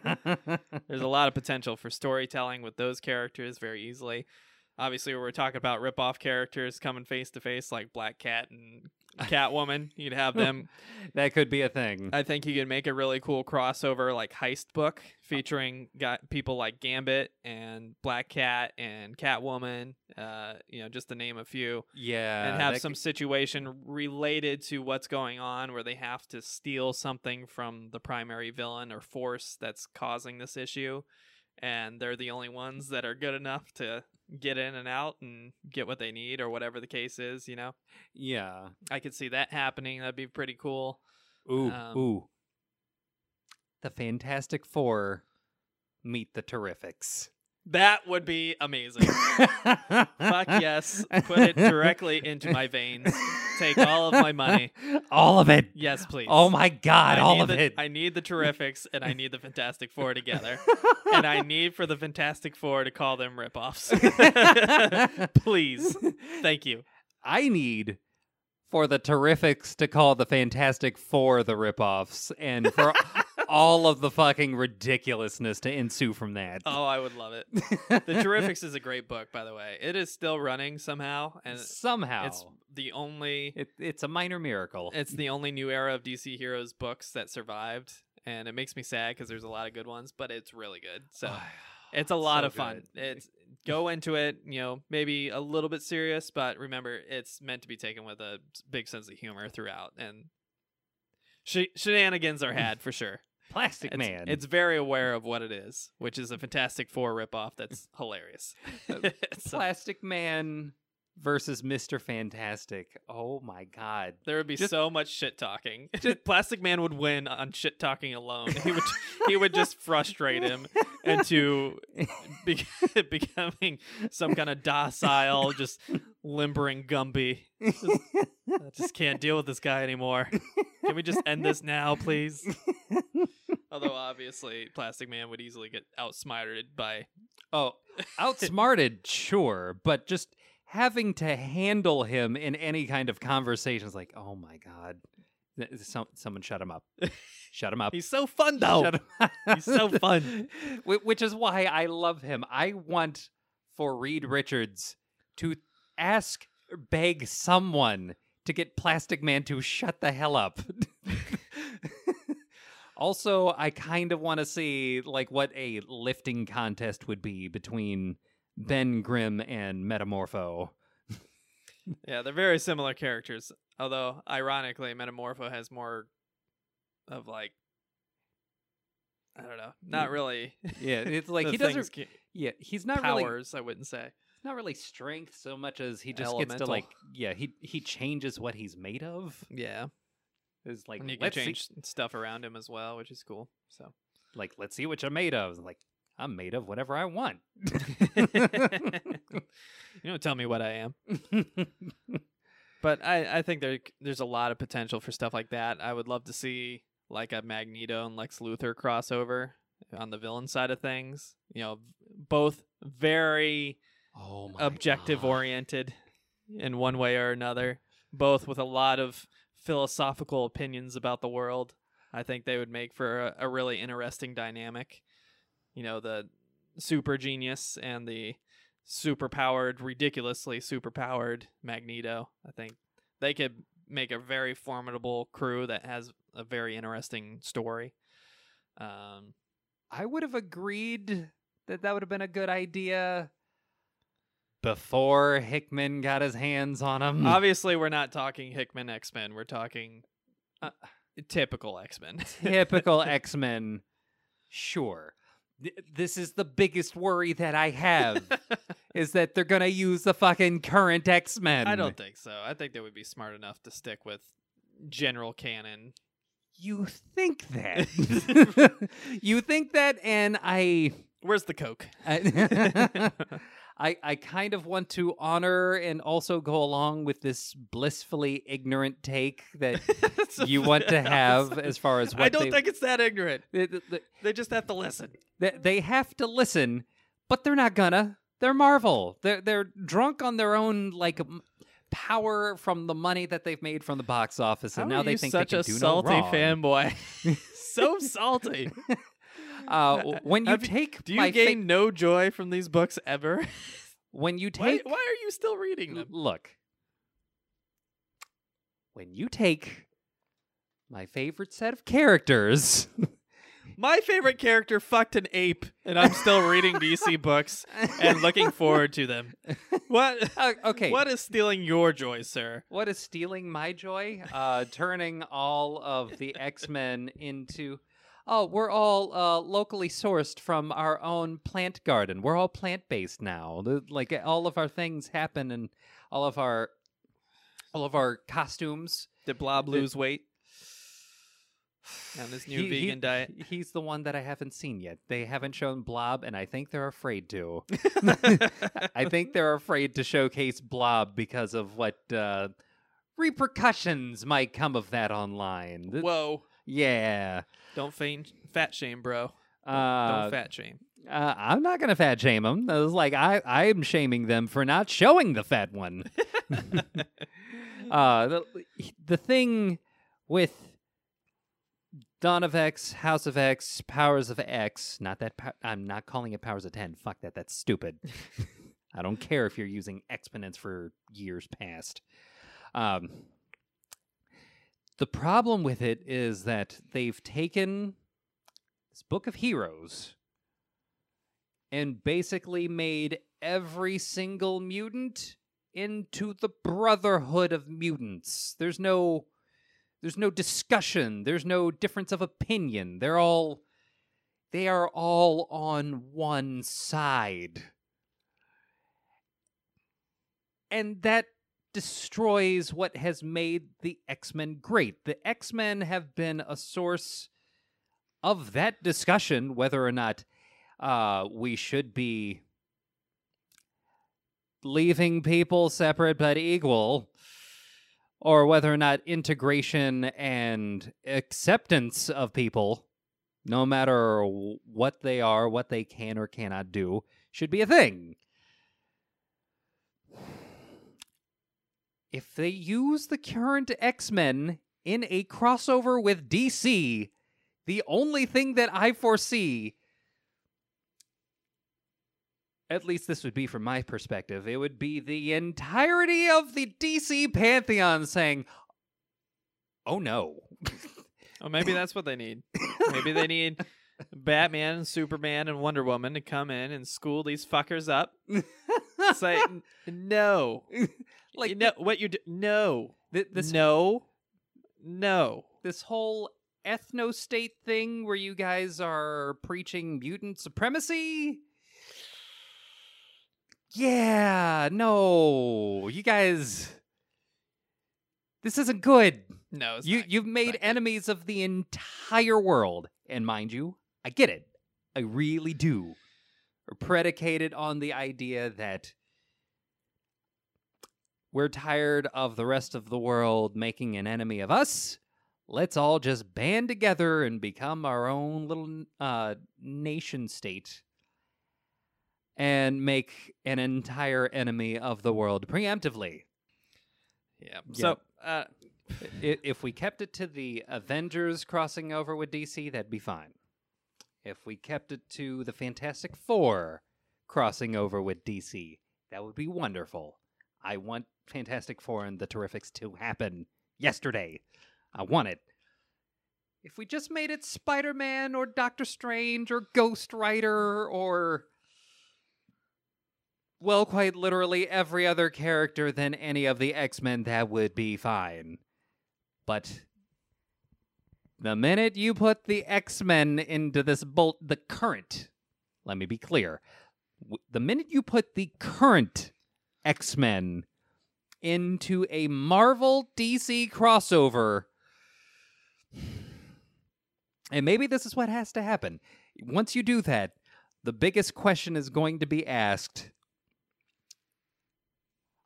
are we okay with this nation-state, ethno-state claiming genetic superiority over the entire rest of the world?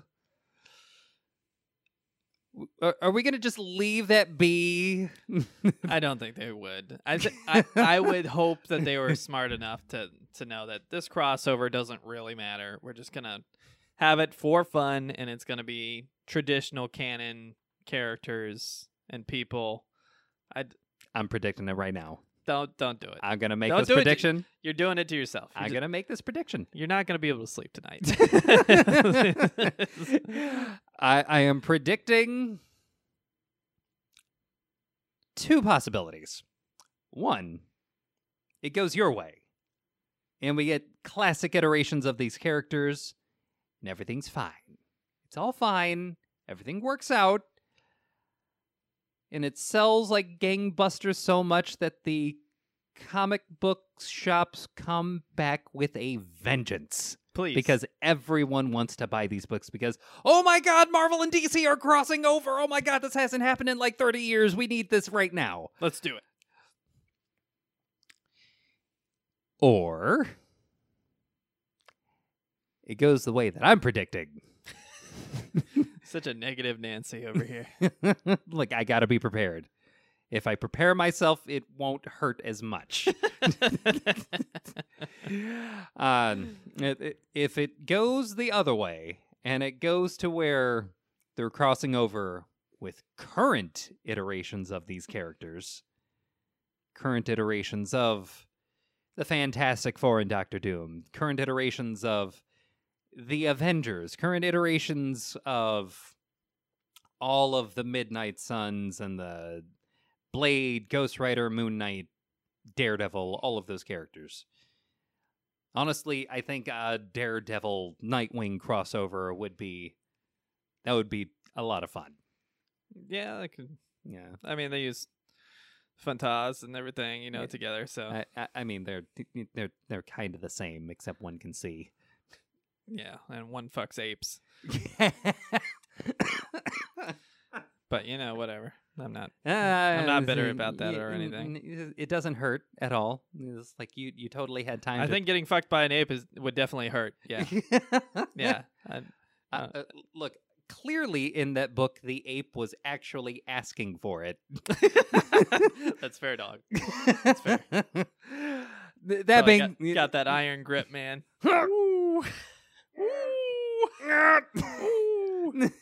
Totally doesn't try to rip apart a normal ass man. Just everybody's raping Nightwing. Harley Quinn rapes Nightwing in that one animated movie. Oh He's God! tied to the bed, and she just goes, "You know what? Let's try this." Shuts off the light. He didn't say no. He didn't say yes. Last I checked, that's not consent. It's definitely not consent to not say no. But they were definitely trying to make an implication that because he was smirking at the opportunity that he was fine with it. I'll be sure to do that to my next date. Knock her out in the middle of an alley late at night, tie her to a bed, and then have a nice little friendly conversation and then rape her. That'll totally be okay because of the implication that we had a friendly conversation before. Look. And then Harley tried to rape Batman, and Batman damned. It was very awkward and very stupid. Oh, God. There's a lot of rape going on. Why are they specifically making Harley a rapist? I don't know. It seems unnecessary. Right. What the... Okay. But yeah. Back to the original topic at hand. Back to the original topic. We get sidetracked very easily. Yeah, we do. There's a lot of rape going on, though. Hide your wife, hide your kids. Yeah. It's something about these Batman characters. They keep trying to make them fucking like the worst circumstances. They really do, though. Yeah. It's not cool. No, I don't It's know why not- they keep doing It's it. not cool at all. Yeah. It's one thing if it's consensual. It's another Yeah, thing if you get knocked out in an alley and then get tied to a bed and have to fuck a red ape. Yes. It's just Also, we do not condone in any way, shape, or form the fucking of apes of any kind. Harambe would be very upset with us. We're too close to Cincinnati, the epicenter. It hurts. We'll get the ape curse on us. It's not good. We also do not condone in any way, shape, or form the acts of one Harley Quinn on either Nightwing or Batman. Or really anybody for that matter. Right. It should be very obvious that anyone who is actually into being tied up to a bed would not need to be knocked out first. Yeah, Consent. there's things going on here. Super important. I guess technically she's still a villain, even though they're making her kind of a hero / anti-villain. I don't know. What they're doing with Harley is weird. And They they, ma- keep making They it made her a weirder. rapist twice Yeah. within like a few years. That's what the fuck. It's not good. Okay. But yeah, the crossing over of these two companies. One company made Nightwing fucking ape and turned Harley into a rapist twice. The other company turned the X-Men into a mutant supremacist ethno-state that Nikola Tesla would have had a field day with his thoughts on eugenics. Don't forget Snowflake and Safe Space, the newest additions to the Marvel pantheon. Right. Alongside Internet Gas Boy and Dora the Explorer. Internet gas, boy. Experimental internet gas. That literally sounds like What an origin. that sounds like an old man farted on his nephew's face and the VR goggles got fused to his face in the process. That's what that sounds like. While also looking weirdly like a Ben 10 ripoff. Yeah, you're right. Yeah. I didn't think about it, but you're right.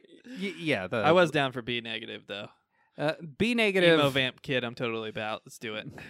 B negative wearing. Give him his own book. Give him his own book and maybe get him out of the whole Hot Topic circa the 90s get up. Like the whole tight leather thing. He looks and- like Superboy, but vampire edition. He does look like Superboy. In the same way that they both look like, well, they belong in a gay bar. Whoa. Am I wrong? Where's the safe space now? Jeez. Yikes. Look, Safe Space only has power when he has people behind him. Yeah, like And the I gay think- bar. And I'm pretty sure the YouTube comment section proved that no one's behind Safe Space. Oh, And that there are probably even less people behind Snowflake. that's so sad. Is it? No. No. I'm grateful. I'm No. glad that people are cheering this. Yeah, 'cause the it's real dumb. the It's real the dumb. negative talk is earned for Internet Gas Boy, Dora the Explorer, and Snowflake and Safe Space. I would try to come up with even more stupid names for those characters, but the ones they got are enough. That's true. You could do a lot of cool crossovers, like you'd have the Nova Corps and the Green Lantern Corps. Yeah, that one's obvious. Yeah, I mean that one is an obvious parallel Yeah. already. Yeah. But what would be some cool mismatched pairings? Mismatch pairings. Intriguing. It's like I'm putting forward something like Spider-Man and the Question. That'd be interesting. I don't know how it would work exactly, though. The Question's pretty damn human. So, He's about as human as it gets. I could see the Question and Batman kind of getting along, but again, that's not really a mismatch because they're both, They're both DC, yeah. Well, yeah, and they're both detectives. they're both detectives. That was what I was getting at. But Yeah, Yeah, I don't know. I just feel like it'd be so weird because Spider-Man's usually younger and Usually. more humor-based. Questions usually more serious, more straightforward. Spider-Man obviously has very fantastic powers. Question does not. So it'd be hard for Question to keep up if they ever got to do anything. It would. The way that I would pair them up is the only reason the Question is ahead of Spider-Man in any given situation is because the Question is asking questions that Spider-Man hasn't even thought to ask. And he's ahead of him on the crime all of the time. Yeah, Whereas Spider-Man's always getting like the call. It's like, oh, we've got a robbery in progress, blah blah blah blah blah. Whereas the Question's like, I can already see that this is going to happen, so I need to be there specifically at this time. I know these people do this. These are their patterns. These are who they're associating with. I can get to the bottom of this, maybe turn this into a story. Yeah, I could see it working. It'd take a pretty skilled writer, though. I think I want to keep it as simple as possible because it's so easy to fuck this up. So it is. It's so easy to mess this up. I would want to quit adding validity to your argument. I want to steer clear of obvious, things that could go wrong.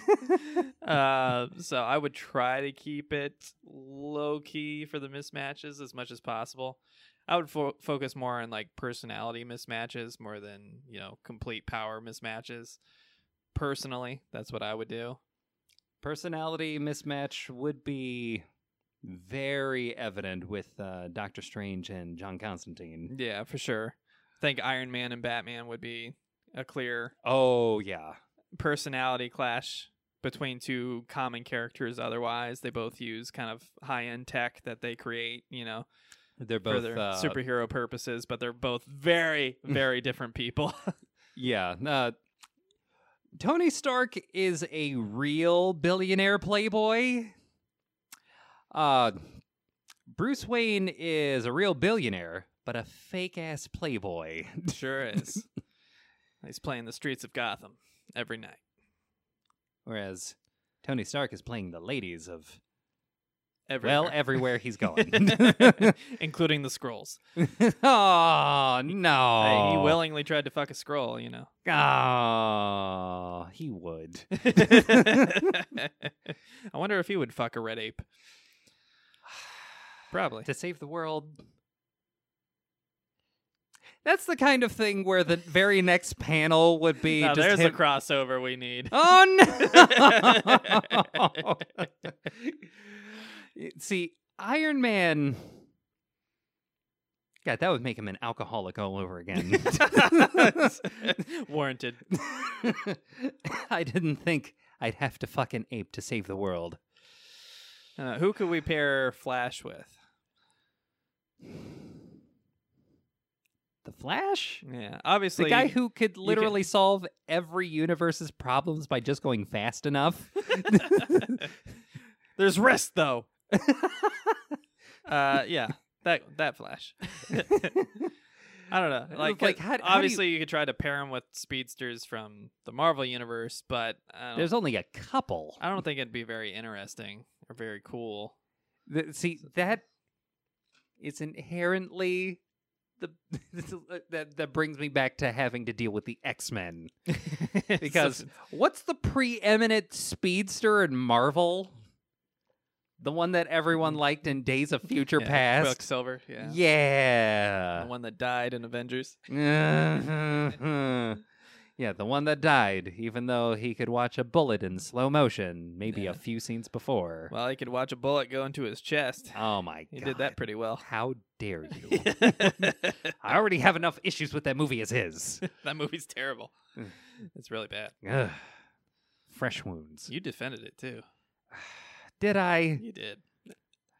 I take back everything I said. They killed Quicksilver. The one who should be the least killable in the entire team. He goes faster than everyone. Yeah, it's probably because he would break the whole Thanos fight if he could just run up, steal the rock, and leave. You're not wrong. He breaks all of Endgame. He's like literally Quicksilver solves Endgame by himself. Pretty much. That's the thing with the Flash. Yeah. It's like You have to make him stupid in order to prevent him from saving the world in every single Justice League issue.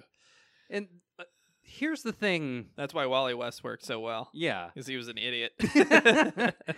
He was an idiot who didn't really have Star Labs figuring out all of his powers for him. Yeah. He just kind of winged it, which was fine. Mhm. That is how a speedster should work. Otherwise, tension doesn't exist for that character. Yeah, that's true.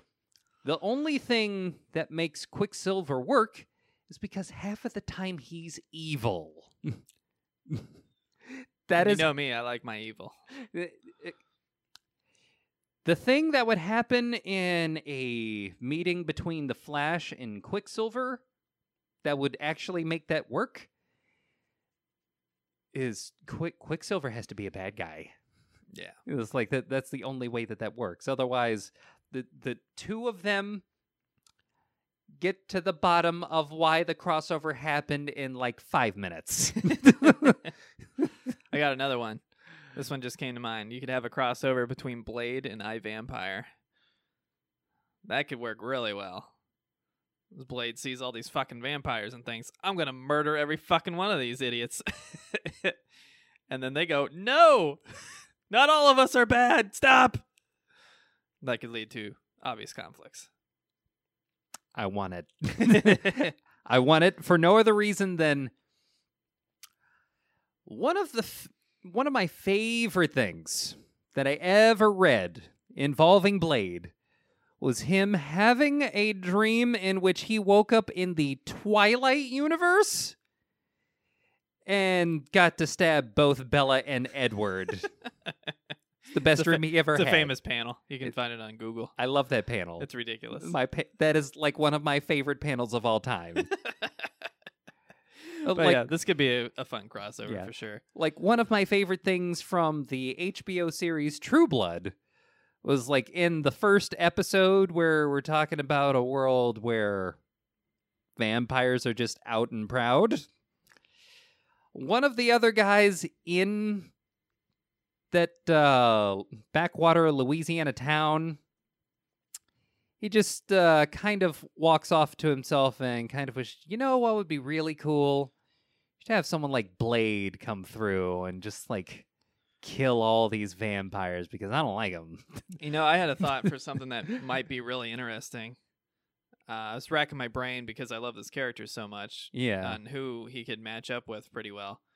Martian Manhunter, who I really love as a character, and Vision.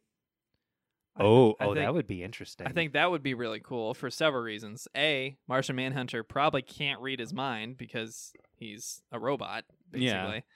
Yeah. He's synthetic in origin, so if he can read his mind, that implies that he has an organic brain of some sort. If he can't, then obviously, you know, he's not organic whatsoever. He's synthetic. That would bring up a very interesting trust dynamic. Yeah, so that would be like a trust dynamic that Martian Manhunter's never experienced before, where he can't cover his bases and kind of peek into the mental workings. There's a physical being there with powers very similar to his own. Yeah. But he can't read him. And they're both very similar in their character because, you know, Martian Manhunter is somebody who's very much not human, who does not come from a human world and has to kind of adapt and learn how to be human more or less in order to kind of hide within society and have a life. Whereas seeing humanity from an outside perspective. Vision has the same kind of dynamic going on, but from a different perspective. He's coming from something that was created by humans to serve humans. Right. And he wants seemingly to become human in some way, shape, or form more and more and more. Right. As a synthetic life form, but never quite gets there.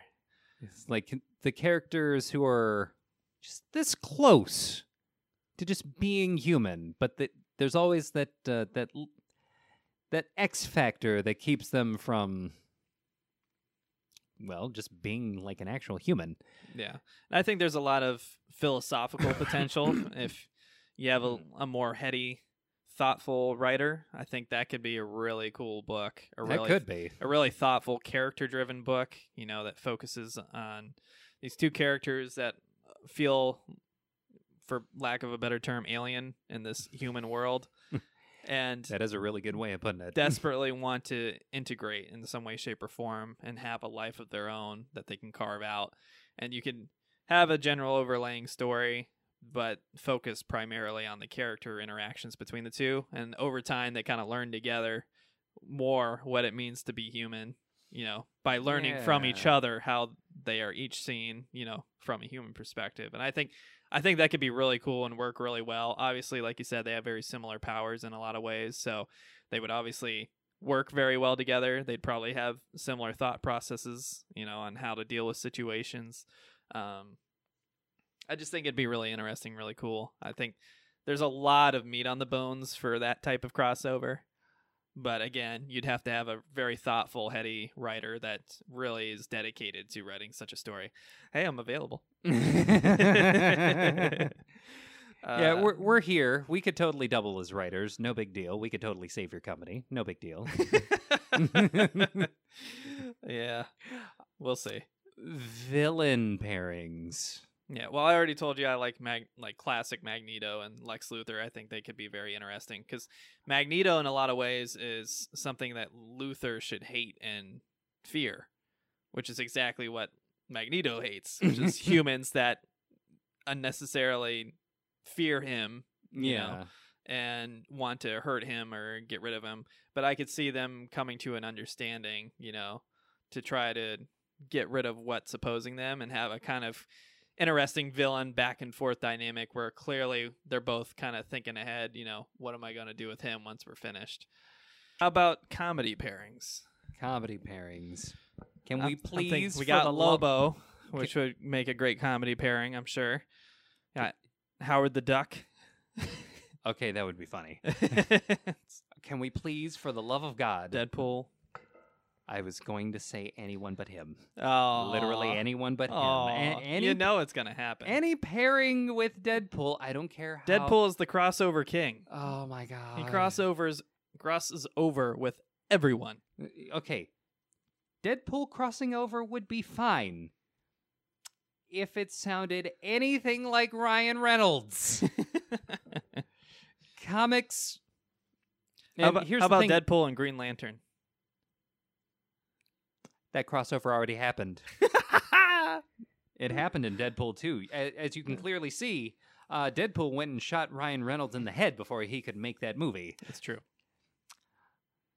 As it should be. Poor guy. Deadpool is only the crossover king because all of the writers want to cross him over, and barely any of them get the crossover right. Barely any of them. They always make him a fucking idiot. Well, yeah. Because he's a fucking idiot. Okay. He's crude. He's crass. He's an asshole. But he's not a fucking idiot. Are you sure? Seems like that's pretty canon by now. Oh, my God. I don't know. This is the thing that I hate about the Deadpool canon, is because they keep trying to make him an idiot. He is. That works once. It's worked a few times. I swear to God. He's an idiot with Wolverine. He's an idiot with Cable. He's an idiot with Spider-Man. What more do you need? Here's the thing. We've already done that. Do you really want to see him being an idiot with Batman? Yes. Do you want to see him being an idiot with Superman? Do you want to see him being an idiot with Black Canary? Yeah, definitely, yes. Black Canary would be perfect. She'd beat his ass and he'd be making totally inappropriate jokes about her. She wouldn't beat his ass. she would scream at the resonant frequency of his body and make him fucking explode so he shuts the fuck up. Perfect. The story writes itself. Oh, that is one page. That is one page. What more do you need? That's not a crossover. That's a Give him some That's a- chimichanga quotes and break the fourth wall. You got a whole book. that is a Add some Snickers ads in there. his crossover would be an ad for someone else's more substantial crossover. Don't get me wrong. Ryan Reynolds' Deadpool is great. Comic book Deadpool, on the other hand, hasn't been done right since Cable and Deadpool. I think you're just too jaded. I think you've been hurt too many times, and you can't find the joy in your Marvel books anymore. I think the Big Mouse has stolen your joy. Actually, I take that back. There is one crossover that I do like post Cable and Deadpool. And it's probably going to seem pretty obvious to you. Deadpool and Gambit. Oh, duh. What a mark. Look, I'm just saying, Dirty Rotten Scoundrels was a great movie. It's a great movie, and Of course, you'd like the Gambit book. it's a very easy thing to do. If you make a heist the core of the story, and then you get to watch the two of these characters fumble over each other, fight with each other, out asshole each other, that is comedy gold. But when Wolverine and Spider-Man and Cable do it with them, not comedy gold. It's not comedy gold because they're fighting the premise. I like it. Gambit works with the story, not against it, not against Deadpool. How does Spider-Man work against Deadpool? By preventing him from all of the murder that he tries to do. Like half of what Deadpool... Wolverine does nothing but murder people. If the murdering is the problem. Okay, you clearly aren't up on current Wolverine. We're not talking about current Wolverine. We've already established that Hickman Wolverine will not be involved.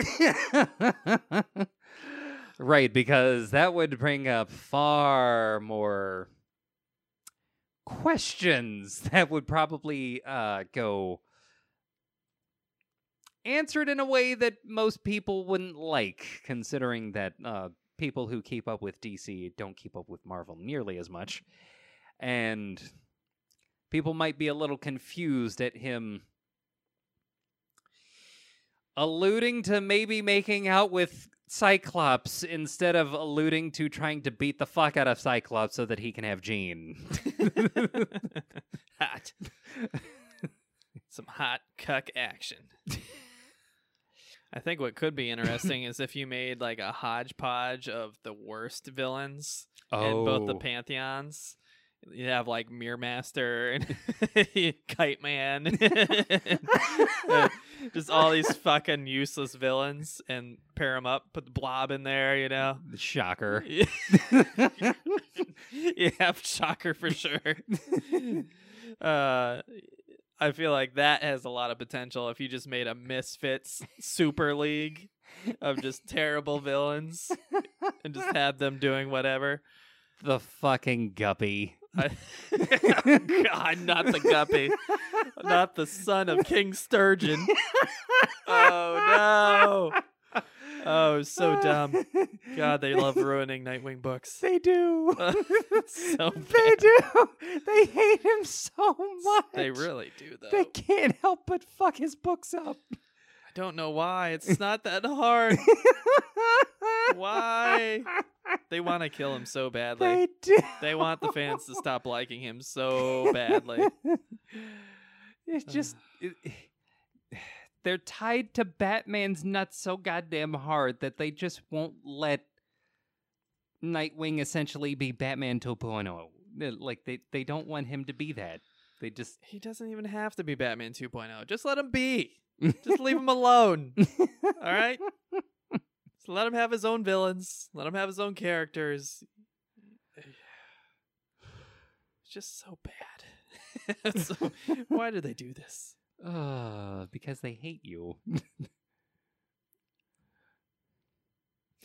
You could have Damage go up against Thunderbolt Ross. It's only good for an hour. I was gonna say the stamina jokes write themselves. Like, he's got 1 hour. Let's do this. Now, one thing I do have to say, Marvel has a lot less useless villains than DC. DC has a lot of useless fucking stupid villains. Yeah, they do. Most of Marvel's are at least... It's like, what the fuck does the Penguin do when this shit happens? Now that...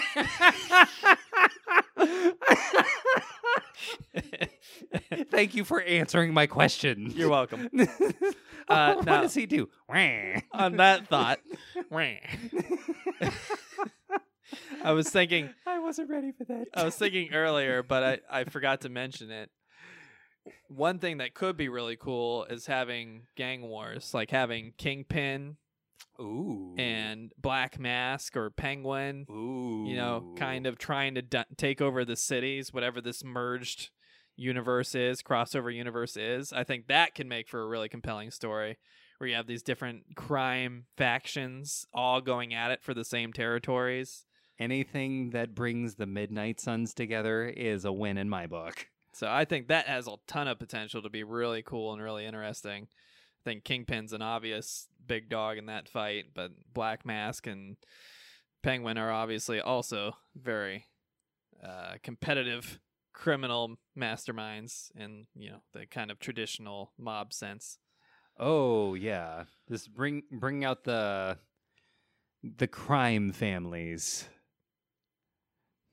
Oh my god, there's so much you could do with that. And it would have to involve Spider-Man and Daredevil, at the very least. Honorable member. So we're looking at a list of Marvel villains, and we got all the way to the bottom of the top 100. The 100th one is J. Jonah Jameson. And he's listed as honorable member on comicvine.gamespot.com, top 100 Marvel villains. I love that they put that as the last villain. What could be more villainous than consistently firing people for not getting him pictures of Spider-Man? It's a conspiracy, I tell you. That's funny. Yeah, I mean, there's obviously tons of potential. Fans out there, if you got some suggestions or ideas, by all means, comment them, send them to us on Twitter or email them to us. Whatever you want to do, and we'll read them on the next episode of the show. Because, my God. Again, there's probably not going to be much news beyond impending death for at least a few weeks. So yeah, content's going to be a little light, I would imagine, outside of our comic movie master list. So with that, unless you got any other really big ideas you wanted to share. No, I'm gonna rest on the Deadpool and Damian one. All right, that one was that was really. I got to give it to you. That one's brilliant. Yeah, that one's really good. With that note, we'll go ahead and end the show. Once again, thank you for watching. We are very grateful to all of you. If you feel kind enough to support us and help keep the show running, we do have a Patreon page. It's patreon.com/hitthebooks if you'd like to contribute. Once again, thank you to Heather Reep for being an executive producer level on the show. There are some tiers you can take advantage of if you so choose. If you don't want to pay, that's just fine. We're happy to have you here. Just please give us a like, give us a subscribe. Anything you can do to help us out, we'd very much appreciate it. Helps us branch out and appeal to more people, reach more people. Once again, we're on Twitter at HTBvids. We're on Facebook at facebook.com/hitthebooks. You can always email us at hitthebooksvids, VIDS, @gmail.com. You always comment on our YouTube channel if you want to talk to us or interact with us. We're pretty good about responding, so be sure to take advantage of that if you want to suggest some topics of the show, especially right now when we're kind of struggling for stuff to talk about just because of all the issues going on. Yeah. So feel free to send us out some feelers and suggestions. We'll be more than happy to use them, especially if you contribute to the Patreon. It's actually part of one of the tiers that we do read out one of your selected questions every month. Once again, try to help out your local comic book shops if you can. I know times are tough. Reach out to them if you can. A lot of them do have some kind of fundraisers going on, oftentimes done by fans of the shop, not just themselves being greedy or anything like that. Again, it's not about greed. It's about paying their employees, making sure that everybody's got food on the table. They're talking about a kind of a stipend of $1,200 right now, but that's nothing. Not for a business owner, especially not for a one-time payment. Yeah. It might barely get you through a month, but you'll be barely scraping by at that. And if this goes on till late May, June, so on and so forth, then there's no way 1,200 is enough. It's just not. Not even a little bit. You can't. You can't pay rent with $1,200. More than one or two times at most, depending on what you're currently living at. And remember, a lot of people are living, well beyond a $0 means. They're living for what they were being paid, and now they're not being paid. So right, unless somehow they revisit the idea and make it a monthly thing for the duration of this social distancing that we're experiencing right now, a one-time $1,200 payment. That's barely going to have people survive for like 3 months. Yeah, it's a pittance, to be honest, compared to what they're giving to corporations. So if you see the fine print, it's like a few $100 billion for people, and then like everything else of the $2 trillion is going to business. Right. It's silly. I have issues with it. I'm not going to get into it right now, but there's a lot that we could talk about that, but that's a bit beyond the scope of what we're doing here. Trying to keep it comic books, and again, be happy. we left on a lighthearted topic for once, so let's try to keep it that way. Sorry for getting dark there. But again, thank you again for watching. We're on YouTube, we're on Stitcher, we're on Podbean, we're on Spotify, we're on not on SoundCloud. Fuck them. Fuck them. Read an RSS feed. Why can't you read an RSS feed? Jeez. How is that so hard? Come on, guys. We're in 2020. Figure it out. You got plenty of time now. You're in quarantine. Yeah. Like, what else are you doing? I'm not trying to be mean to the SoundCloud guys. Just very frustrating trying to add to their infrastructure, and then they just don't have the stuff in place. Be better. Be better. But then again, we're all about mediocre on this show. Mediocre! So I think I touched on everything. Hopefully I didn't forget anything. Once again, be sure to check out Batman circa 1966. And there will be a link in the description for both the podcasts and the YouTube channel. If you want to check that out for free. Again, don't tattle on them. Because we know WB, they really go after their rights. So no matter how old. Just watch it. Watch it, enjoy, share with anybody else that wants to enjoy. Be sure to watch it because we will be posting it next week. So look forward to that. The second episode of Comic Movie Master List. It is coming down the line. And then if you missed the first episode, Superman and the Mole Men circa 1951, be sure to check that out as well. It's a lot of fun. A lot of good stuff on there. A lot of fun. Thank you very much for watching another mediocre edition of Hit the Books Podcast. Mediocre! Thank you. Thank you all for watching. We will miss you. Stay healthy. Stay clean. Wash your hands. Goodbye. And stay sane. If you can. If you're going to go nuts on your local politician. Well, maybe not that, but at least make a good story of it. Yeah. We got to make movies after all. Right. That's what we're all about, right? We need comic book material. Yeah. Go create some. Or don't. Yeah. Do you? This is a terrible suggestion. We're terrible people.